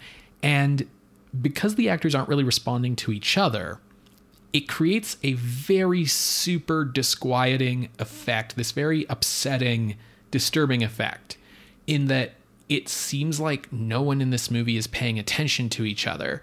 So like, it's super fucking obvious that Christine is having a nervous breakdown way before anyone in this movie notices it, because she's talking to people. Like, Monica eventually notices it, and it's almost like she just kind of notices. Like, how Christine is acting, how Nancy Kelly is acting is not in sync with how the other people in the story are perceiving her. And you don't notice that as much in theater, because the performance in theater, the subconscious understanding of theater that you have when you watch it is the actors performing to you, which means that their expression of their internal feelings can be external in a play. And you understand that that's kind of for you to understand Yes. their inner turmoil and not for the other characters? Right. Okay. In cinema, you can do all of that if you want. Like, you can have really theatrical performance styles. But the baseline understanding, the baseline subconscious understanding that audiences have of movies is that they are far more quote-unquote realistic, in that they are supposed to be way more like if you just put a camera on these people as they were in the moment. Obviously, there's a whole bunch of stuff we can get into about how that's not really the case and blah, blah, blah, blah. But especially for like a mainstream studio Hollywood movie, that's the audience expectation. So you get this thing where like, it feels like Christine breaks down too soon in terms of how the other characters react. That being said, it does feel like she breaks down at about the right pace given what she's learning when she learns it. But it's just weird when she's like, "Oh, hi, Monica. Nothing's wrong. I'm just, everything's fine." And like, Monica's reaction is like, "Oh dear, have you not been sleeping well? Could you get some like sleeping pills? Maybe is something the matter? I can't quite tell." Yeah. And it's like, it's bitch. very frustrating. There were many times where I was like, very frustrated by Monica. Like, she's kind of designed to be a little bit of a frustrating character, but I was frustrated by, I think you hit the nail on the head of like how she doesn't see Christine. Like, no one sees the way that she's uncomfortable talking about the association things, that clearly like her fears of being adopted are more than just a universal thing every kid goes through. Yeah, like it's you know, after she shoots herself and tries to kill Rhoda, and they're in the hospital, and Rhoda's fine, and Christine's in a coma or whatever, like, they're all talking about, like, we have no idea why she would have done this.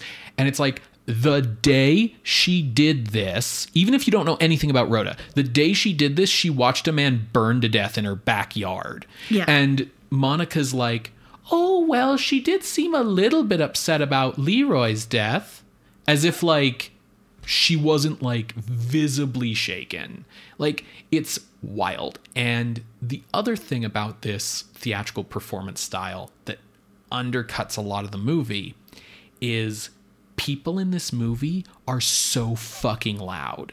This plot is reliant on secrets not being found out and keeping things quiet, but absolutely everyone screams everything at the top of their lungs all the fucking time. Yeah. And what's more, it's often just before someone who shouldn't hear that thing comes walking through the door. And in theater, that's like tension, right? It's like Christine being like, Rhoda, did you kill that boy? And Rhoda being like, yes, I fucking murdered him. And then someone walks through the door and they're like, hi. And everyone's like, oh, yeah, I was just talking to Rhoda about school and shit.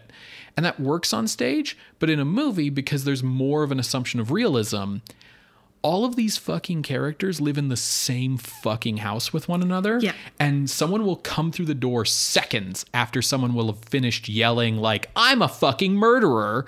And then someone will come through the door and it's like, unless this house uses soundproofing foam for its insulation, they would have heard that shit through the door. Like occasionally someone will come into a scene being like, oh, I thought I heard yelling in here.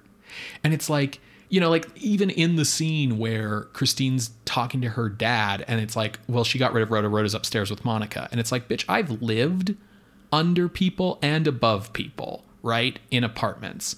And like, she's there with her dad, just like screaming like, I'm the daughter of a serial killer and I think my daughter's killing people too. And it's the worst and I hate her and everything. And it's like, you would have definitely heard that from upstairs. Yeah. Or like, Rhoda just fucking screams things outside all the time. Like when she's talking to Leroy. And like kids, she's talking like how kids talk. Kids fucking yell as like their baseline volume. But like she's just yelling.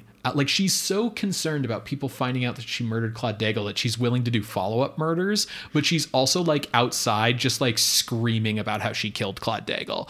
And like, you know, and then like Christine will open a window and be like, what's that, Rhoda? What are you talking about with Leroy outside? I heard you talking with him. And they're like, oh, it was nothing. And it's like, yeah, bitch, like, how did you not hear that?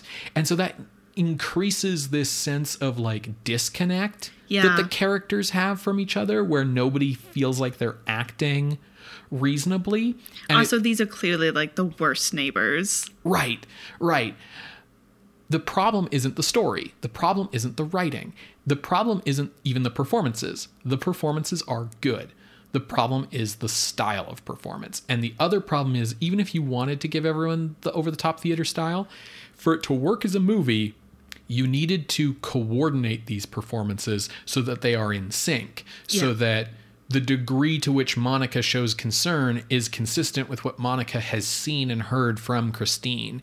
And the person whose job is to coordinate actors' performances is the fucking director, which is why I lay the blame for all of this shit at Leroy's feet. Mervyn Leroy. Yeah, not character Leroy. No, I think you're absolutely right. How much control over use of the score is on the director? A decent amount. Okay. Because the other thing that I thought was weird about this movie is the score is very, like, in your face. Mm-hmm.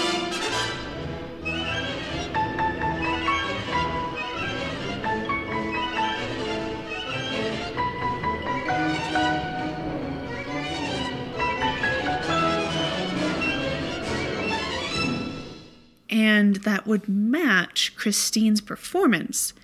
But it gets used in times when something a little more laid back, a little less in your face, probably would have done better. Mm-hmm. So it's a little like much in the beginning.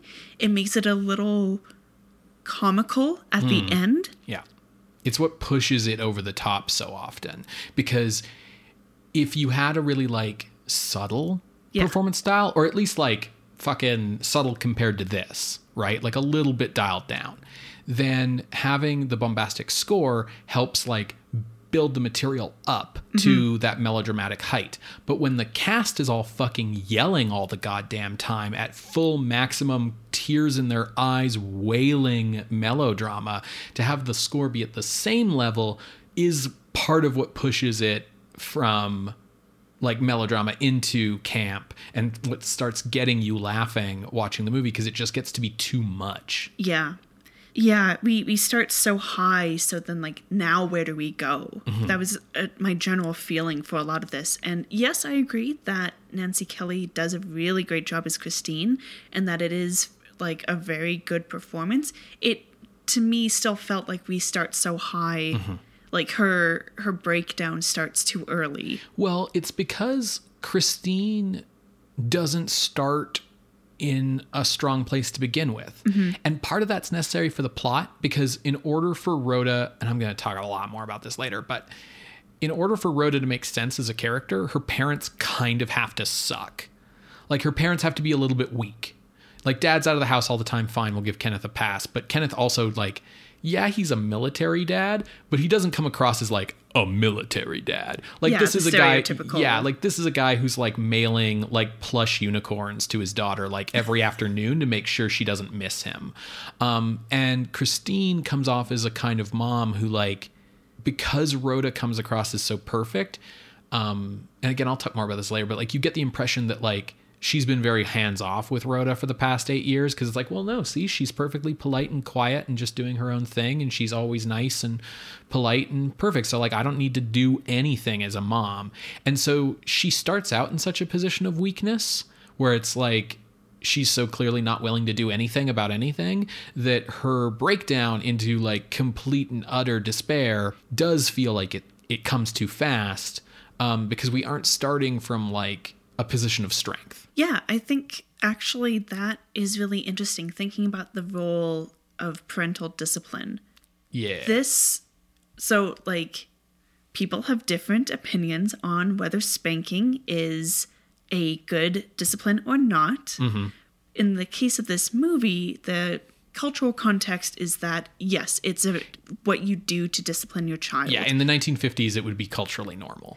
There's no discipline for Rhoda. That's right. There's excuses for her behavior, which is why at the end it's like, yeah, spank her. That would have stopped all of these murders. Like, that would be like what is relieving the tension at the end. Okay, so I think this leads us into being able to talk about two things. One of these things is about the ending, but I think there's a lot to talk about the ending, so I don't want to get into it too much. But basically, they changed the ending so that Rhoda would end up punished, right? So the other thing that hampers this movie, aside from sticking too close to the play, is trying to be less objectionable to the PCA. And sticking close to the play actually helps them with that, in the sense that in the play, in most plays, you have a lot of action that happens like off stage that gets like reported. And the more you can keep things off screen, the less objectionable it is to the PCA. So that's part of it. The ending, of course, is entirely designed to make the production code guys happy. So you have this ending where Rhoda gets punished by a stroke of lightning. Getting exploded. Right, by God. God. And so the thing is like, it's ridiculous because it's a fucking lightning bolt from heaven. And the end comes so close afterwards. Yes. Almost like ripping off a Band-Aid. Yes. And then, like, almost immediately after the words "the end" have come up, they're already being like, okay, wait, but there's more. It really feels like the movie goes out, like, apologizing for itself. Yeah. And the thing is, the movie, ideally, frankly, should have ended with Christine's murder-suicide. And that would have been an absolute gut punch. And that can be how Rhoda's punished. Like, Rhoda can die of an overdose. And there it is. She's punished. And Christine pays a heavy toll. She pays the ultimate toll, for it. And so you have this dramatically satisfying ending, because Christine's struggle through the movie is like, what am I going to do? And this impossible position she's been put in, where she doesn't want to see any harm come to her little girl who she loves, but also her little girl's a fucking monster. And what are you going to do? And so she's like, well, I'm the mom, so I'll kill her myself. And then I can't really live with that. so I'll kill myself. And like, that's dramatically satisfying. The problem is that was never going to be the fucking ending, because even if Rhoda gets punished in that version, the code does need her to be punished, but it also explicitly does not allow for suicide to be used as the solution to problems in plots. Yeah. That's a specific code thing. So Christine has to survive. And if she survives but Rhoda died of the overdose, then she has to like live her life with the horror of having killed her daughter. And that also is a big ethical conundrum for the code. So instead they both survive and Rhoda gets killed by God, because God can do whatever he wants. You can't fucking question God. They try to make it dramatically satisfying by having it be because she went out in a rainstorm to go get the fucking metal cleats. So it's like, oh, if she hadn't have done that, so she is kind of still being brought down by dramatic narrative, blah, blah, blah. But her fixation on the metal, like, isn't well set up enough. Like, it is set up the same way everything in this movie is, but it's not set up enough. Like, we've basically forgotten about it by the time that ending comes out. So it's like, why is she out in the rain? Why is she going outside in the rain? Like, at first I was like, is she going to the hospital to kill Christine because she's heard on the telephone that her mom's going to be fine? Yeah. Like, what's going on here? And then she just gets fucking hit by lightning. And it's not even like, it's not like she fucking like gets the fishing pole and holds it way up high above her head and gets hit by lightning. She like scoops the metal out and is like kneeling on the ground, crouched, when she gets like hit and the pier explodes. So it's not dramatically satisfying. And then we get the curtain call, which they did in the play, and we talked about that. But the reason it's there in the play is to cut the tension of the ending where Rhoda survives to kill again and have Rhoda get some comeuppance metatextually. Rhoda doesn't need to get comeuppance metatextually in the movie because God fucking hit her with lightning. So it just feels like this weird like gilding of the lily at the end. And it makes, again, like I said, it makes it feel like the movie's just like apologizing for itself at the end of the movie. Yeah, I think if they were going to go with this ending, they should not have had the movie end as soon as the lightning hits. They should have had the lightning hit, then Kenneth gets the call that Christine's going to be okay. Right. You'll have a little bit of implication that God is also forgiving Christine. Sure, right. And then they have to go, oh shit, Rhoda's dead. Yeah. And to show a little bit of that like sadness yet relief on Christine. I think that would have been a much more powerful ending. Yeah, and you could just tell that they weren't prepared to deal with the emotions of that, like to deal with the complexity of that. The other thing I think we can talk about a bit here, if we're talking about discipline and like the parents and everything, is we can get into this whole issue of hereditary evil. Sure. So fact of the matter is, like, in my opinion, this story could work entirely without it. Like, I think it's here probably because it's the theme that William March was like interested in exploring. Yeah. But as the story turns out, it's not needed. It's not what's interesting here. Giving Christine a killer mom to explain why Rhoda is a psychopath feels extremely old-fashioned, Yeah. not just scientifically, but also as like a narrative device. Yeah, when you have your own characters saying that's an outdated mode of thinking. Right, like the it's characters. very strange. The characters are calling out that it's old-fashioned in the movie. They call it hogwash. They're like lampshading it, basically. And the movie almost tries to like have its cake and eat it too, Right. because at the end, Christine's dad goes back to the doctor before they leave the hospital to be like, do you think this hereditary evil thing is an actual thing? And the dude's like, no. Christine's dad is like, yeah, that's what I thought. It's a 1 in a million thing. Right. So the thing is that initially the movie posits this as this nature versus nurture question. You know, one of the things about the movie, or any movie that you're watching that tackles a philosophical idea by using like a this or that, you know, kind of versus thing, is the movie gets to have the luxury of framing the debate for you. So the way they frame the debate here is either evil is hereditary or it's a product of environment. And when they talk about it being a product environment, like one of the reasons why Christine is so sure that like it has to be because she has a serial killer mom that Rhoda is evil is because Rhoda's environment's so good. She lives in like an upper middle class family that has, you know, a lot of dough, not enough dough to like own their own house, but like enough dough that they're like living on the main floor of a house and it's clearly very nice. Rhoda has her own fucking piano in her room. Like they're doing all right. Right. And to the fact where like most of Mrs. Daigle's scenes with Christine, like, yeah, she's upset about her kid being dead and that maybe Rhoda had something to do with it. But there's this big undercurrent of classist stuff in those scenes too, where she's like, well, you're so perfect and you have everything and I'm just a little person after all, so what does it matter? And you know, this kind of stuff. So because Rhoda has a good environment, it can't be her environment that made her evil, so it has to be the hereditary thing.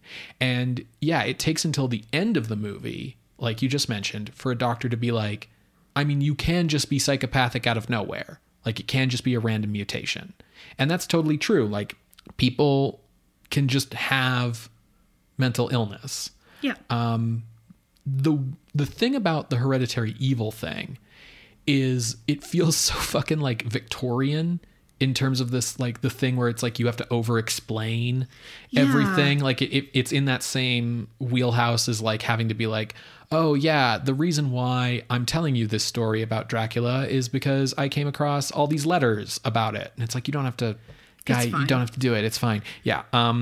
The other thing is, if the hereditary evil thing was what the story was about, the story would be structured differently, because the emotional through line of the hereditary evil thing is the horror of what have I passed on to my kids, right? And that's a very relatable fear.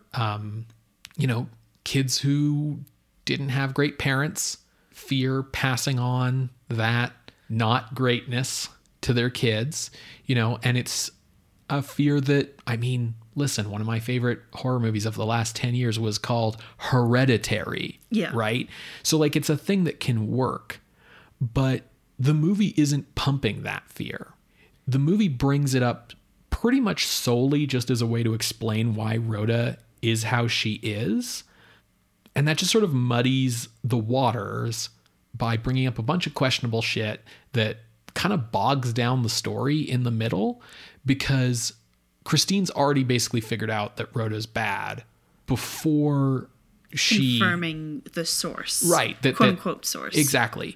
So we don't really live in that world of like, what if I pass something on to Rhoda?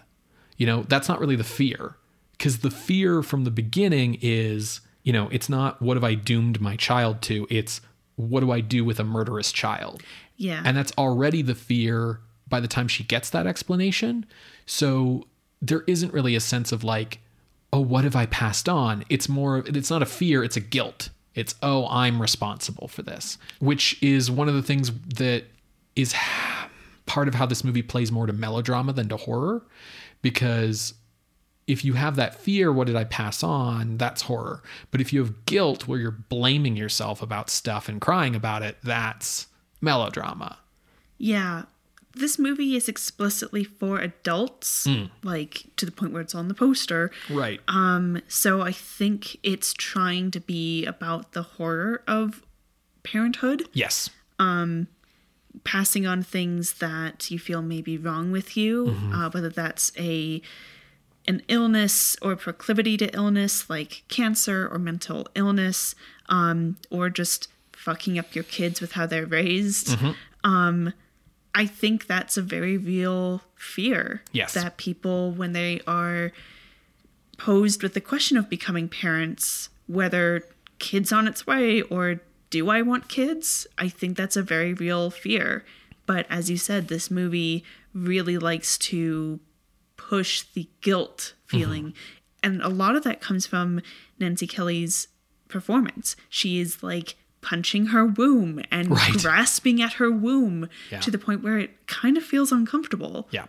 It comes back to that point of like, how does nobody notice that? Like how is it that after she shot, it's like, how is it that her dad could be in that room watching her punch her gut and be like, is something wrong, dear? Like, you know what I mean? And think like, oh, it's just because you just found out you're adopted that your biological mom was a serial killer. Like, no, if I see someone punching their like reproductive organs, I'm going to be like, hey, let's talk this out. What are you feeling? Yeah. What are you thinking? And that was also, I mean, I kind of like mentioned this earlier, but like the fact that no one asks Christine what is going on. Right. Beyond like, you seem upset. Yeah. But just like hey, what are you thinking about? Yeah. I will say that there's a nice touch in the ending, in the epilogue at the hospital when everyone's waiting to hear if Christine will come out of the coma, in that everyone's talking about like, why would she do this? You know, she was happy. We were in love. Like, why would she have done this? And there is a nice touch in that her dad is sitting in the back in a chair, like smoking a pipe, not like very pointedly not saying anything. Yeah. And you can see it on his face. The idea is that he in that moment is convinced that it's his fault because he told her that her mom was a serial killer, right? Like, I think that would be the conclusion he would draw, is not like, that it has anything to do with Rhoda. Yeah, it's just like, and it's not like, just that she was adopted. It's that like your mom was a serial killer, right? But yeah, the hereditary evil thing isn't the thing that works best in this story. The heart of the story, the meat of the story, especially with the way that the events are structured, because you could have structured things differently if you really wanted to make the hereditary thing more core. Mm-hmm. The thing that is the core here is, what do I do? Like I have a murderous child. What do I do? How do you deal with finding out that your kid is a monster? How can you handle that? That's the fear that is core to the movie. And because of that, they could have just fucking gotten rid of the hereditary evil thing and not have to have inserted this really awkward nature versus nurture thing that doesn't really go anywhere and that is kind of offensive either way you go with it. Yeah. Like, okay, Rhoda could have just been a psychopath and it would have been fine. Like, it's a lazy bit of writing, but there's a reason why writers tend to make villains psychopaths, and it's because you don't have to explain it then. Like, he's just crazy. It's fine. It's the end. Like, I don't have to tell you, we didn't need a movie about the origin of the Joker. He's just crazy. The end. But if they had gone that route, and even with the route they did go, what would have been nice, but definitely too much to expect from a 1950s movie, would be an acknowledgement that a person can be psychopathic and not be a murderer. Yeah. Those two things are not like equivalent. Like, yes, there's definitely some strong like correlation there, but there isn't causation. If you're talking about someone who has been, as they talk about in the movie, like born without remorse, born without a sense of morality, born without pity, blah, blah, blah, blah, that doesn't equal they're just going to start killing things. It's funny that the movie acknowledges that crime can be a product of environment. Like they almost acknowledge that as being like the consensus of the day. Mm-hmm. But this movie's biggest blind spot, at least for the characters, I don't know about the writers. Maybe the writers were a little cleverer than I thought, but certainly the biggest blind spot for the fucking characters in this movie is thinking that a bad environment is the only kind that leads to crime. Yeah. And like the movie tries something there to show that that's not necessarily the case, but you have to squint to see it, because Claude won the penmanship award. Yes. And he is in an environment that is positioned as opposite to Rhoda's. Yeah. And therefore not as good as hers. And, when Monica's giving Rhoda a bunch of gifts at the start of the movie, like, Christine does say, like, oh, you're spoiling her. And she seems very clearly, like, uncomfortable with how much Monica spoils her. So I think the movie's aware of what it's doing. The problem is that the characters, like, explicitly explain and state everything in this movie because it's from a play. Yeah. So the fact that they don't actually call out this element means that I think it's easy for that element to go unnoticed. Yeah. So the thing is, if we want to talk about why Rhoda is the way she is, and this is coming back to your point about discipline, we should be talking about how immensely spoiled she is and how the way that she's been spoiled has led to an enormous sense of entitlement. Absolutely. Like, it's not about, did I earn the penmanship award or not? It's about, I'm the best So at give doing it to me. So give it to me. I should get it. It's mine. It's mine. Like, it wasn't stealing to take it from him because it was mine by rights anyway, is how she thinks. Rhoda knows about consequences. Like, That's why she lies. Right. But her moral sense is entirely transactional in nature. Acting one way gets you rewarded. Acting another way gets you punished. It's one of the reasons why Patty McCormack's performance as Rhoda is really, really good, both as being a spoiled brat of a child and also as being a psychopath. Because you can tell from her performance that Rhoda has learned what behaviors to emulate in order to get approval and affection and attention and presence from adults. And you can see this every time that she like launches into one of her like cute little girl routines mid-discussion, like where Christine will be like, so how did you murder the boy? And she'll be like, Mommy, aren't I just like the cutest little girl? And like, aren't sunshines and gumdrops and lollipops just the sweetest? And you're like, what the fuck planet are you on, girl? It's because she sees that things are getting away from her. Things are not going her way. So time to engage in the approval winning behavior, right? It's a simple like if then function going on in her like little robot brain. And she's almost like confused when it doesn't work because she keeps trying it over and over. Yeah, where like things get worse and worse. And Christine's like, so I saw Leroy burn to death, Rhoda. And Rhoda's just like, oh, mother, aren't you the nicest and sweetest and loveliest mother? And it's like, girl, we are so past that. Yeah. You can really understand because of McCormack's performance how her mind works. And the thing is, her psychopathy is not the psychopathy that's born of poverty and hardship. It is the psychopathy that is born of wealth and privilege. And if the movie had the balls to say that, then maybe it really would be as subversive as it like clearly kind of wants to be. Yeah. Because it thinks it's being subversive just by being like, hey, kids commit murder. Right, like here's the perfect little girl. Turns out she's evil. But the thing that really would have been subversive would be to recognize that morality is taught like everything else. And it doesn't just result on its own naturally from a good upbringing. Like you can bring up a kid in as positive an environment as you want. If you don't actually fucking raise them and you just be like, well, I gave them all the nicest things in the world and they went to the best schools and, you know, they had everything they ever wanted and they were happy their whole lives. So like they should have turned out good. And it's like, right. But like, did you ever fucking actually raise them? Do the work of parenting at all? Because it's clear that Christine and Kenneth like haven't. And it's because Rhoda has learned how to emulate those behaviors so well that they just didn't think there was like a need to it. Yeah. But like, I think the idea that, you know, I think in the 1950s, the idea that like you can have a good upbringing and still become evil would have been subversive. I think here in 2021, the Trump presidency has given us all a very good view of what Rhoda types are like as adults. Yeah. Yep. With that kind of wealth and privilege and that feeling of like, you know that consequences exist. So you learned really early on how to wiggle out of them. It's not about, you know, there are people who, to use simplistic terms, go bad because they never face consequences. That happens a lot with like people who abuse power. Is like you get into a position of power and you abuse it and then no one questions you on it because you're in a position of power. So you just keep doing it and you get worse and worse. And it's like you look at people who have abused power in that way and you go, well, if someone had stopped them early on, maybe they could have like learned and grown and become a better person and it wouldn't have escalated so far. That's not the issue with like a Rhoda or a Trump. The issue is not like, oh, they've never faced consequences.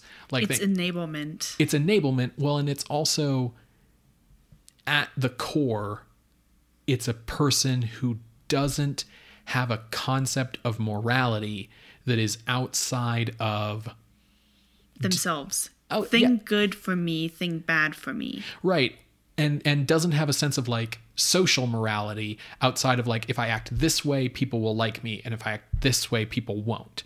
There's no sense of like doing something good on For its the own, sake of right, doing on its something own good. terms. Right. Like, I'm not a good person because it'll get me rewards and keep me out of prison. I'm a good person because I like doing good things for people because it's good. I feel bad when bad things happen to other people. Right. And so like, you know, it's the I don't know how to explain to you that you should care about other people Exactly. thing. And it's just, you know, that's what Rhoda doesn't have.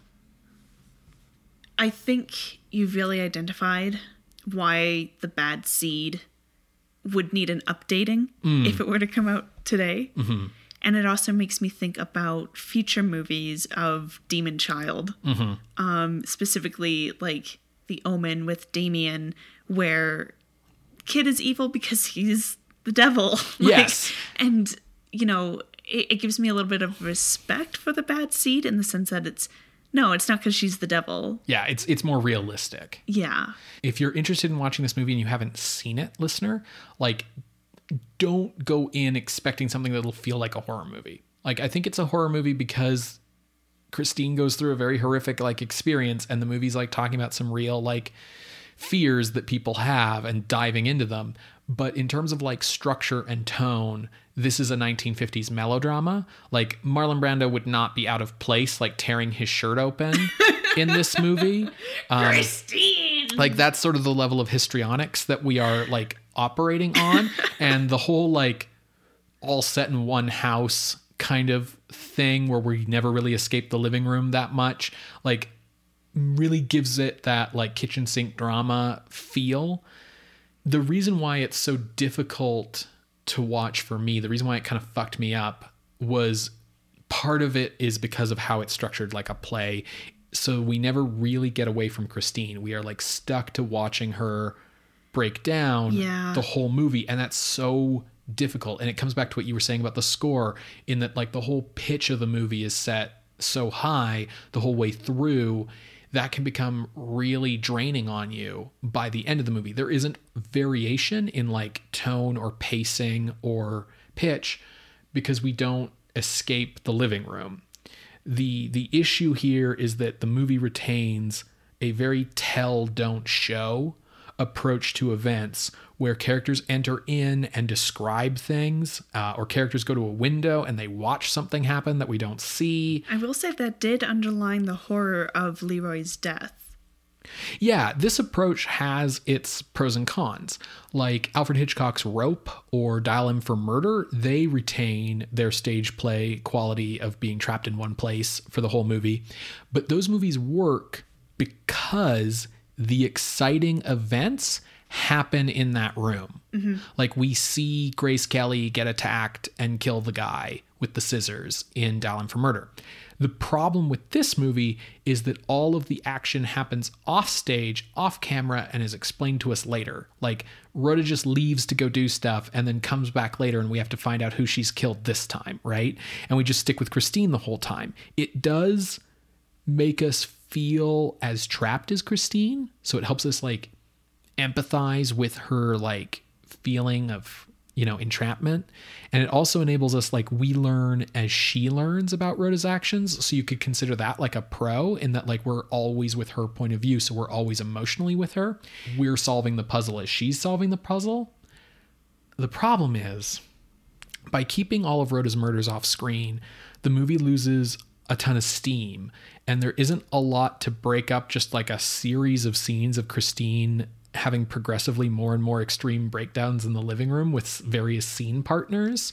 It would have been interesting to see Rhoda commit some of these murders. Yes. And like the coldness that she could have had. And that would have, I think, made this more of a horror movie. Like, because you need to have a sense of threat in a horror movie. And we never really have a sense of threat because Rhoda never really threatens Christine, and we're with Christine's POV almost exclusively. Yeah. So the fear that Christine has is just, what am I going to do about Rhoda? Not necessarily like if this movie was remade today, as you were saying, the third act wouldn't be, I'm going to quietly drug my kid to death while I read her a bedtime story. The third act definitely would have been like, Christine's stuck in the house with Rhoda and Rhoda's going to kill her. And they're like Rhoda running found around. out that the vitamins were sleeping pills. Yes, exactly. Yeah, that was like an interesting moment when she asked to see the bottle. Because I was like, does she suspect her mom of something? Mm-hmm. And then I was like, oh shit, like, she doesn't care about her mom at all, does she? And that was like a very interesting moment. Because I figured that like, oh, she would care about her mom to the extent of like, you provide for me, you like feed me, clothe me, read me stories, whatever. But once Christine knows of what Rhoda has done, Rhoda is already like, I don't need Christine around anymore. She's possibly a threat to me being a person. Yeah, it's worth noting that it's obvious when Rhoda is putting on the like innocent little girl routine that that's like a big lie where she's trying to just disarm Christine. But it's worth noting that the times where Rhoda breaks down crying and as if she's like afraid of what's going to happen to her and like, you know, all that kind of thing, and like is hugging Christine and displaying like some actual like emotion of like recognition of the like gravity of her situation, that's all in Act 2. Yeah.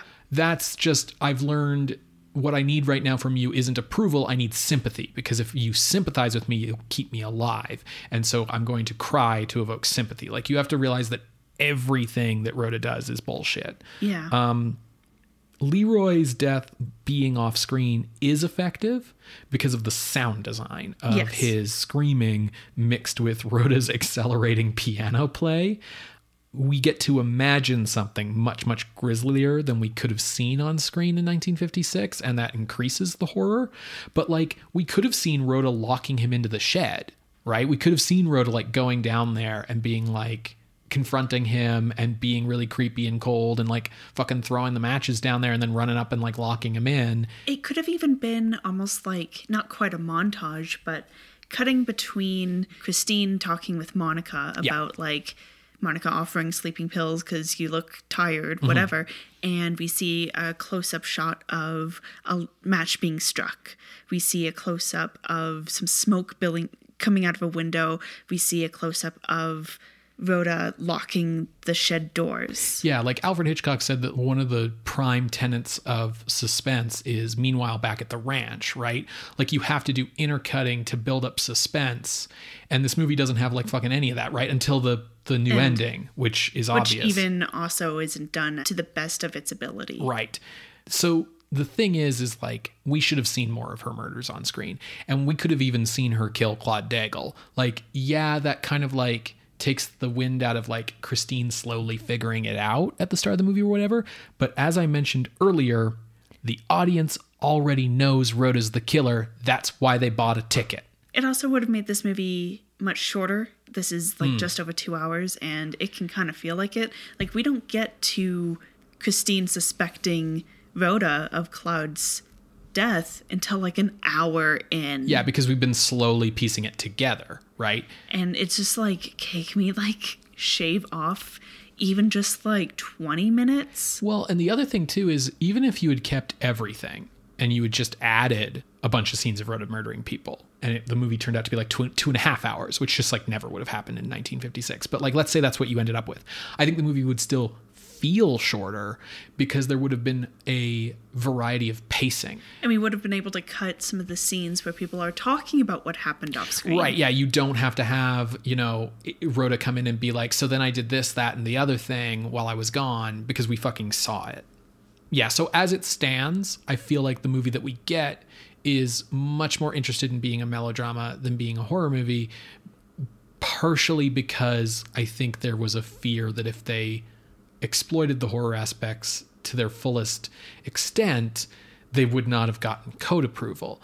But it's one of those things where you're just looking at the studio and being like, then why did you do this story. And you see this happen Yeah. so often in the Code era, where like a book comes out and it's like a controversial bestseller because it's about like, you know, I don't know, like a white man and a black woman falling in love or something like that. And so then it's like, oh, it's a bestseller. Okay, well, I guess we'll make it into a movie. And then it's like, right, but the code doesn't allow for miscegenation. And so then you're like, okay, well, what if the story is that he's white and she's white, but she's like poor?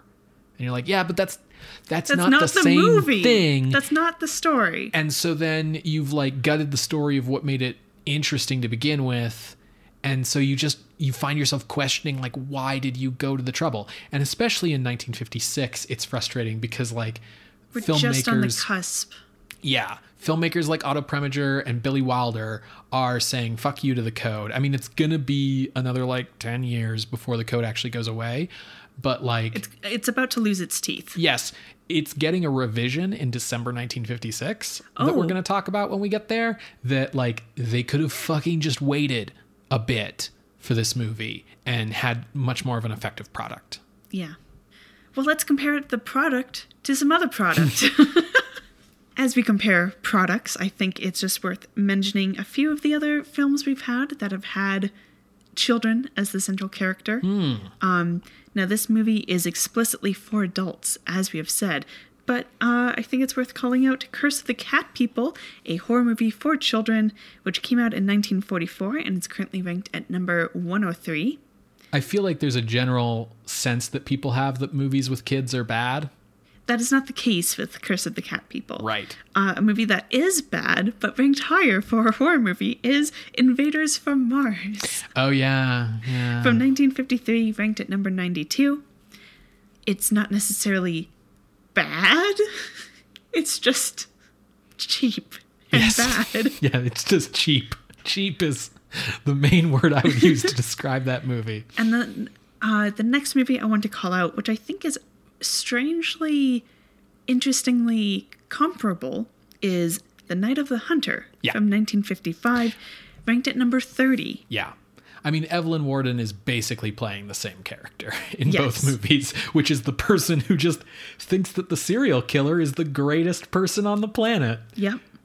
So where were you looking to rank? So I had a really hard time with this because of the fact that I didn't really feel this was much of a horror movie, that like on a horror scale, this movie ain't much, but like, and also that I didn't think it was a good movie because I think for all the reasons we went through, like it should have been more of a movie and less of a filmed stage play, and it has all these problems. But then on the other hand, like I walked away from the movie really disturbed and upset and like affected by it, and that's what it's trying to do, so it clearly worked. And so like, and there's all these interesting things you can dive into talking about this movie, like we just fucking spent an hour and a half doing, and we don't usually get that with a lot of these movies. It's usually like, well, John Carradine sure didn't put any effort into that performance, moving on. Listen, my boy Carradine puts effort into what he's doing. So it was really tough for me to rank. And I really didn't know on what scale I should be ranking. So I just sort of looked for Night of the Hunter and then just kind of like used my gut from there, because I did feel like you did this connection, because I mean, Night of the Hunter's got the kids. Just in Night of the Hunter, they're fucking the most innocent, darling little children who ever lived, you know, and it's got Evelyn Warden, and it's got this kind of like artificial feel. Like Night of the Hunter doesn't feel like a play, but it does feel fake in the same way that like this movie does. Yeah. So Night of the Hunter is at number 30. So I kind of tried to like use my gut in each direction. So I kind of positioned Night of the Hunter as like almost like a midpoint.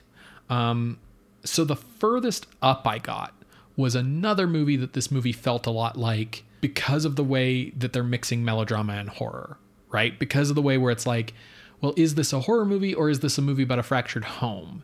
And also the way that they mix melodrama and horror with like murder mystery stuff, where like, even though we know who's killed everyone, it's like super important, like about like how the murder was done and where all the clues are and what did we do with the evidence. And that's Le Diabolique at number 16. Just felt very of a piece. And I think if we are ranking things as horror movies, Le Diabolique is better than The Bad Seed, because Diabolique has that fucking ending that's so good. Yeah, you see her have a heart attack on screen. Well, in the context of the movie, she doesn't actually. And like the dude with like the creepy eyes. And like even just when she's going through the building and like she thinks someone's maybe watching her and like you don't know what's going on and there's tension and there's suspense, two things that never fucking happen in this movie. So Le Diabolique is definitely better. Looking down from Night of the Hunter, I made it all the way down to Queen of Spades at number 40, which, like this movie, also has this feeling of like, we're a horror movie, but like we're a real movie, you know? So like we're not like horror, because that's for like cheap drive-thrus. Like we want an Oscar here. And then right below Queen of Spades is The Werewolf. So it feels like 40 to 41 is almost like the dividing line between like real movies from real studios and like schlock, right? And so I feel like that's the lowest I would go for The Bad Seed, because The Bad Seed is, if nothing else, a real movie. Interesting. So I was drawn to Curse of the Cat People at 103. Fair. And while, as we say every time, that movie is horror for children, it is very effective. Yeah. And I think its horror is a bit more effective viscerally than the horror in The Bad Seed, which, as we've kind of explained and discussed, muddles the waters with guilt and horror. Yeah. So I felt like Curse of the Cat People was better. Looking below, we have Yotsuya Kaiden from 1956 at 104. Right. The Lady and the Monster at 105. And then, like, you know, we devolve into Voodoo Man, you know? Right, like, yeah. Like, we start to get into some real bullshit. Yeah. And Yotsuya Kaiden...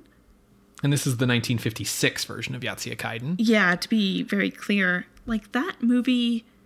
Was fine. was fine, but its setup of the domestic situations were relatively simplistic compared to the convoluted but also complex emotions going on in The Bad Seed. So I kind of had a spot, which was the new 104, below The Curse of the Cat People and above Yotsuya Kaiden. Okay. If we look, so that's a wide swath. That's like 60 movies. Yeah, between us. If we look sort of in the midpoint, just the exact like midpoint, just to give us a ballpark, we're looking approximately around number 80 or so, between, that is, my floor and your ceiling. Yeah. So that's this area with like Dead Men Walk and The Raven and The Man with 9 Lives. To be honest, like my gut feeling is that like this movie has to be better than Dead Men Walk or The Ghoul. Now, an interesting one to point out in this range, though, is The Beast with 5 Fingers at number 78, which The Bad Seed at least like isn't secretly like a dream or something, or like we find out that Rhoda was actually like an adult the whole time or something that totally like upends the premise of the film. But like Beast with 5 Fingers, they both have like jokey, like apologize for the movie endings that kind of like ruin them. So I feel like that's sort of an interesting point of comparison. Above The Beast with 5 Fingers is Strangler of the Swamp, which is what if exactly Fairman Maria, but without everything interesting from Fairman Maria. Yeah, okay. Looking at this area and looking up, you know what's above here? Frankenstein Meets the Wolfman. Oh yeah, up at 65. Yep. They've got the houses. This is a really hard movie to rank. Yeah. For reasons of its genre difficulties and its confusing, it's good but it's not good qualities. Yeah. Which I feel like we're going to have to confront more and more as time goes on and we run into movies that are very viscerally upsetting but not good. That's going to start happening more. More and more. I mean, we can already see that it has happened with things like Murders in the Zoo being so high. Yeah, and so like the thing is that some of our like what'll make it easier is that like the context of the other movies around them will change, right? You're not going to be judging, like we'll be watching Friday the 13th movies in the context of an era when like that's just what horror is. It's tough right now because we're on like a cusp of what horror is changing. And so it's like, how do you compare The Bad Seed to like it came from outer space, right? It gets very difficult. I do feel like we've kind of been in this area a lot lately for ranking. Did you want to put this like above The Houses? Is that what you were kind of ambling towards? I feel like I would put this no higher than The Black Room. Yeah. And looking below that, I feel like it probably should not go below It Came from Outer Space. Yeah, I agree that probably this shouldn't go above The Black Room. Above there, we have stuff like The 26th Student of Prague. We have Freaks. We've got stronger stuff. Below The Black Room is Cult of the Cobra. Jujin Yuki Otoko. It's tough for me because I feel like The Bad Seed on like a craft level is a lot better than what's in this area. But, then it's like, but what about on a horror level? Or what about like as a movie? Or what about, it's tough to rank, as you've said. Thinking of the performances. Sure. I think Nancy Kelly does worlds above the acting in Cult of the Cobra and things below this. Cult of the Cobra is a very interesting movie, but it is interesting almost entirely by accident. Yeah, that's a great way to describe it. So I think below The Black Room, but above Cult of the Cobra. Okay. I think that's a nice compromise spot. It's not up in the rarefied atmosphere I was looking at, but it's like higher than what the halfway point was between our ranges. I'm happy with that. Awesome. Okay, so entering the list at the new number 58 is The Bad Seed from 1956, directed by Mervyn Leroy. If you would like to see this list, you can go to our website, screamscenepodcast.tumblr.com. There you can find links to the other episodes we've mentioned today, as well as our appeals box. If you would like to contest this or any other ranking on the list, you can reach us through our Ask box on Tumblr. You can reach out over email at screamscenepodcast@gmail.com or over Twitter @_screamscene. Scream Scene updates every Wednesday on Apple Podcasts, Google Podcasts, Spotify, SoundCloud, and on whatever podcasting app you like to listen to if you subscribe to our RSS feed. If you want to help the show out, you can leave us a rating or a review on your podcasting app of choice. Those help algorithms to show the show to other people. If you want to help spread the word of the show without the use of algorithms, you can do it yourself by just telling a friend about it on social media or in a socially distanced yelling match, however you talk to people these days. If you feel like helping us out financially and you have the means to do so, we would love it if you would head over to patreon.com/screamscenepodcast. If you like the show and you appreciate what we do and you want it to just keep on happening forever, one really nice way you can show that is by becoming a patron of the night. You can do that for as little as $1 a month, and you'll get a nice little thank you on the show. At the $5 and $10 levels, you get access to bonus content. $5 gets you weekly bonus audio, usually cut content from past episodes. I think we had like a 15-minute one go up recently from the Thing from Another World episode. So that's a lot of fun. The $10 level gets you access to a lot of special projects that we've done, movie reviews, short fiction. We've done audiobooks. We've done music albums. We've done all kinds of crazy stuff over on the Patreon. So if you want to show how much you enjoy the program and you also maybe want some extra goodies, head over to patreon.com/screamscenepod. Well, Ben, this has been quite an episode. This bad seed is more like a bad bush. What are we watching next week? Next week, Sarah, we are heading back to the UK and revisiting Hammer Studios for their X-rated follow-up to the Quatermass experiment. It's X the Unknown. Amazing. And the Patreon audio that just went up this week was from the man from Planet X. That's right. So lots of synergy going on. It's extraordinary. Excellent. See you next week, Creatures of the Night. Bye. Bye.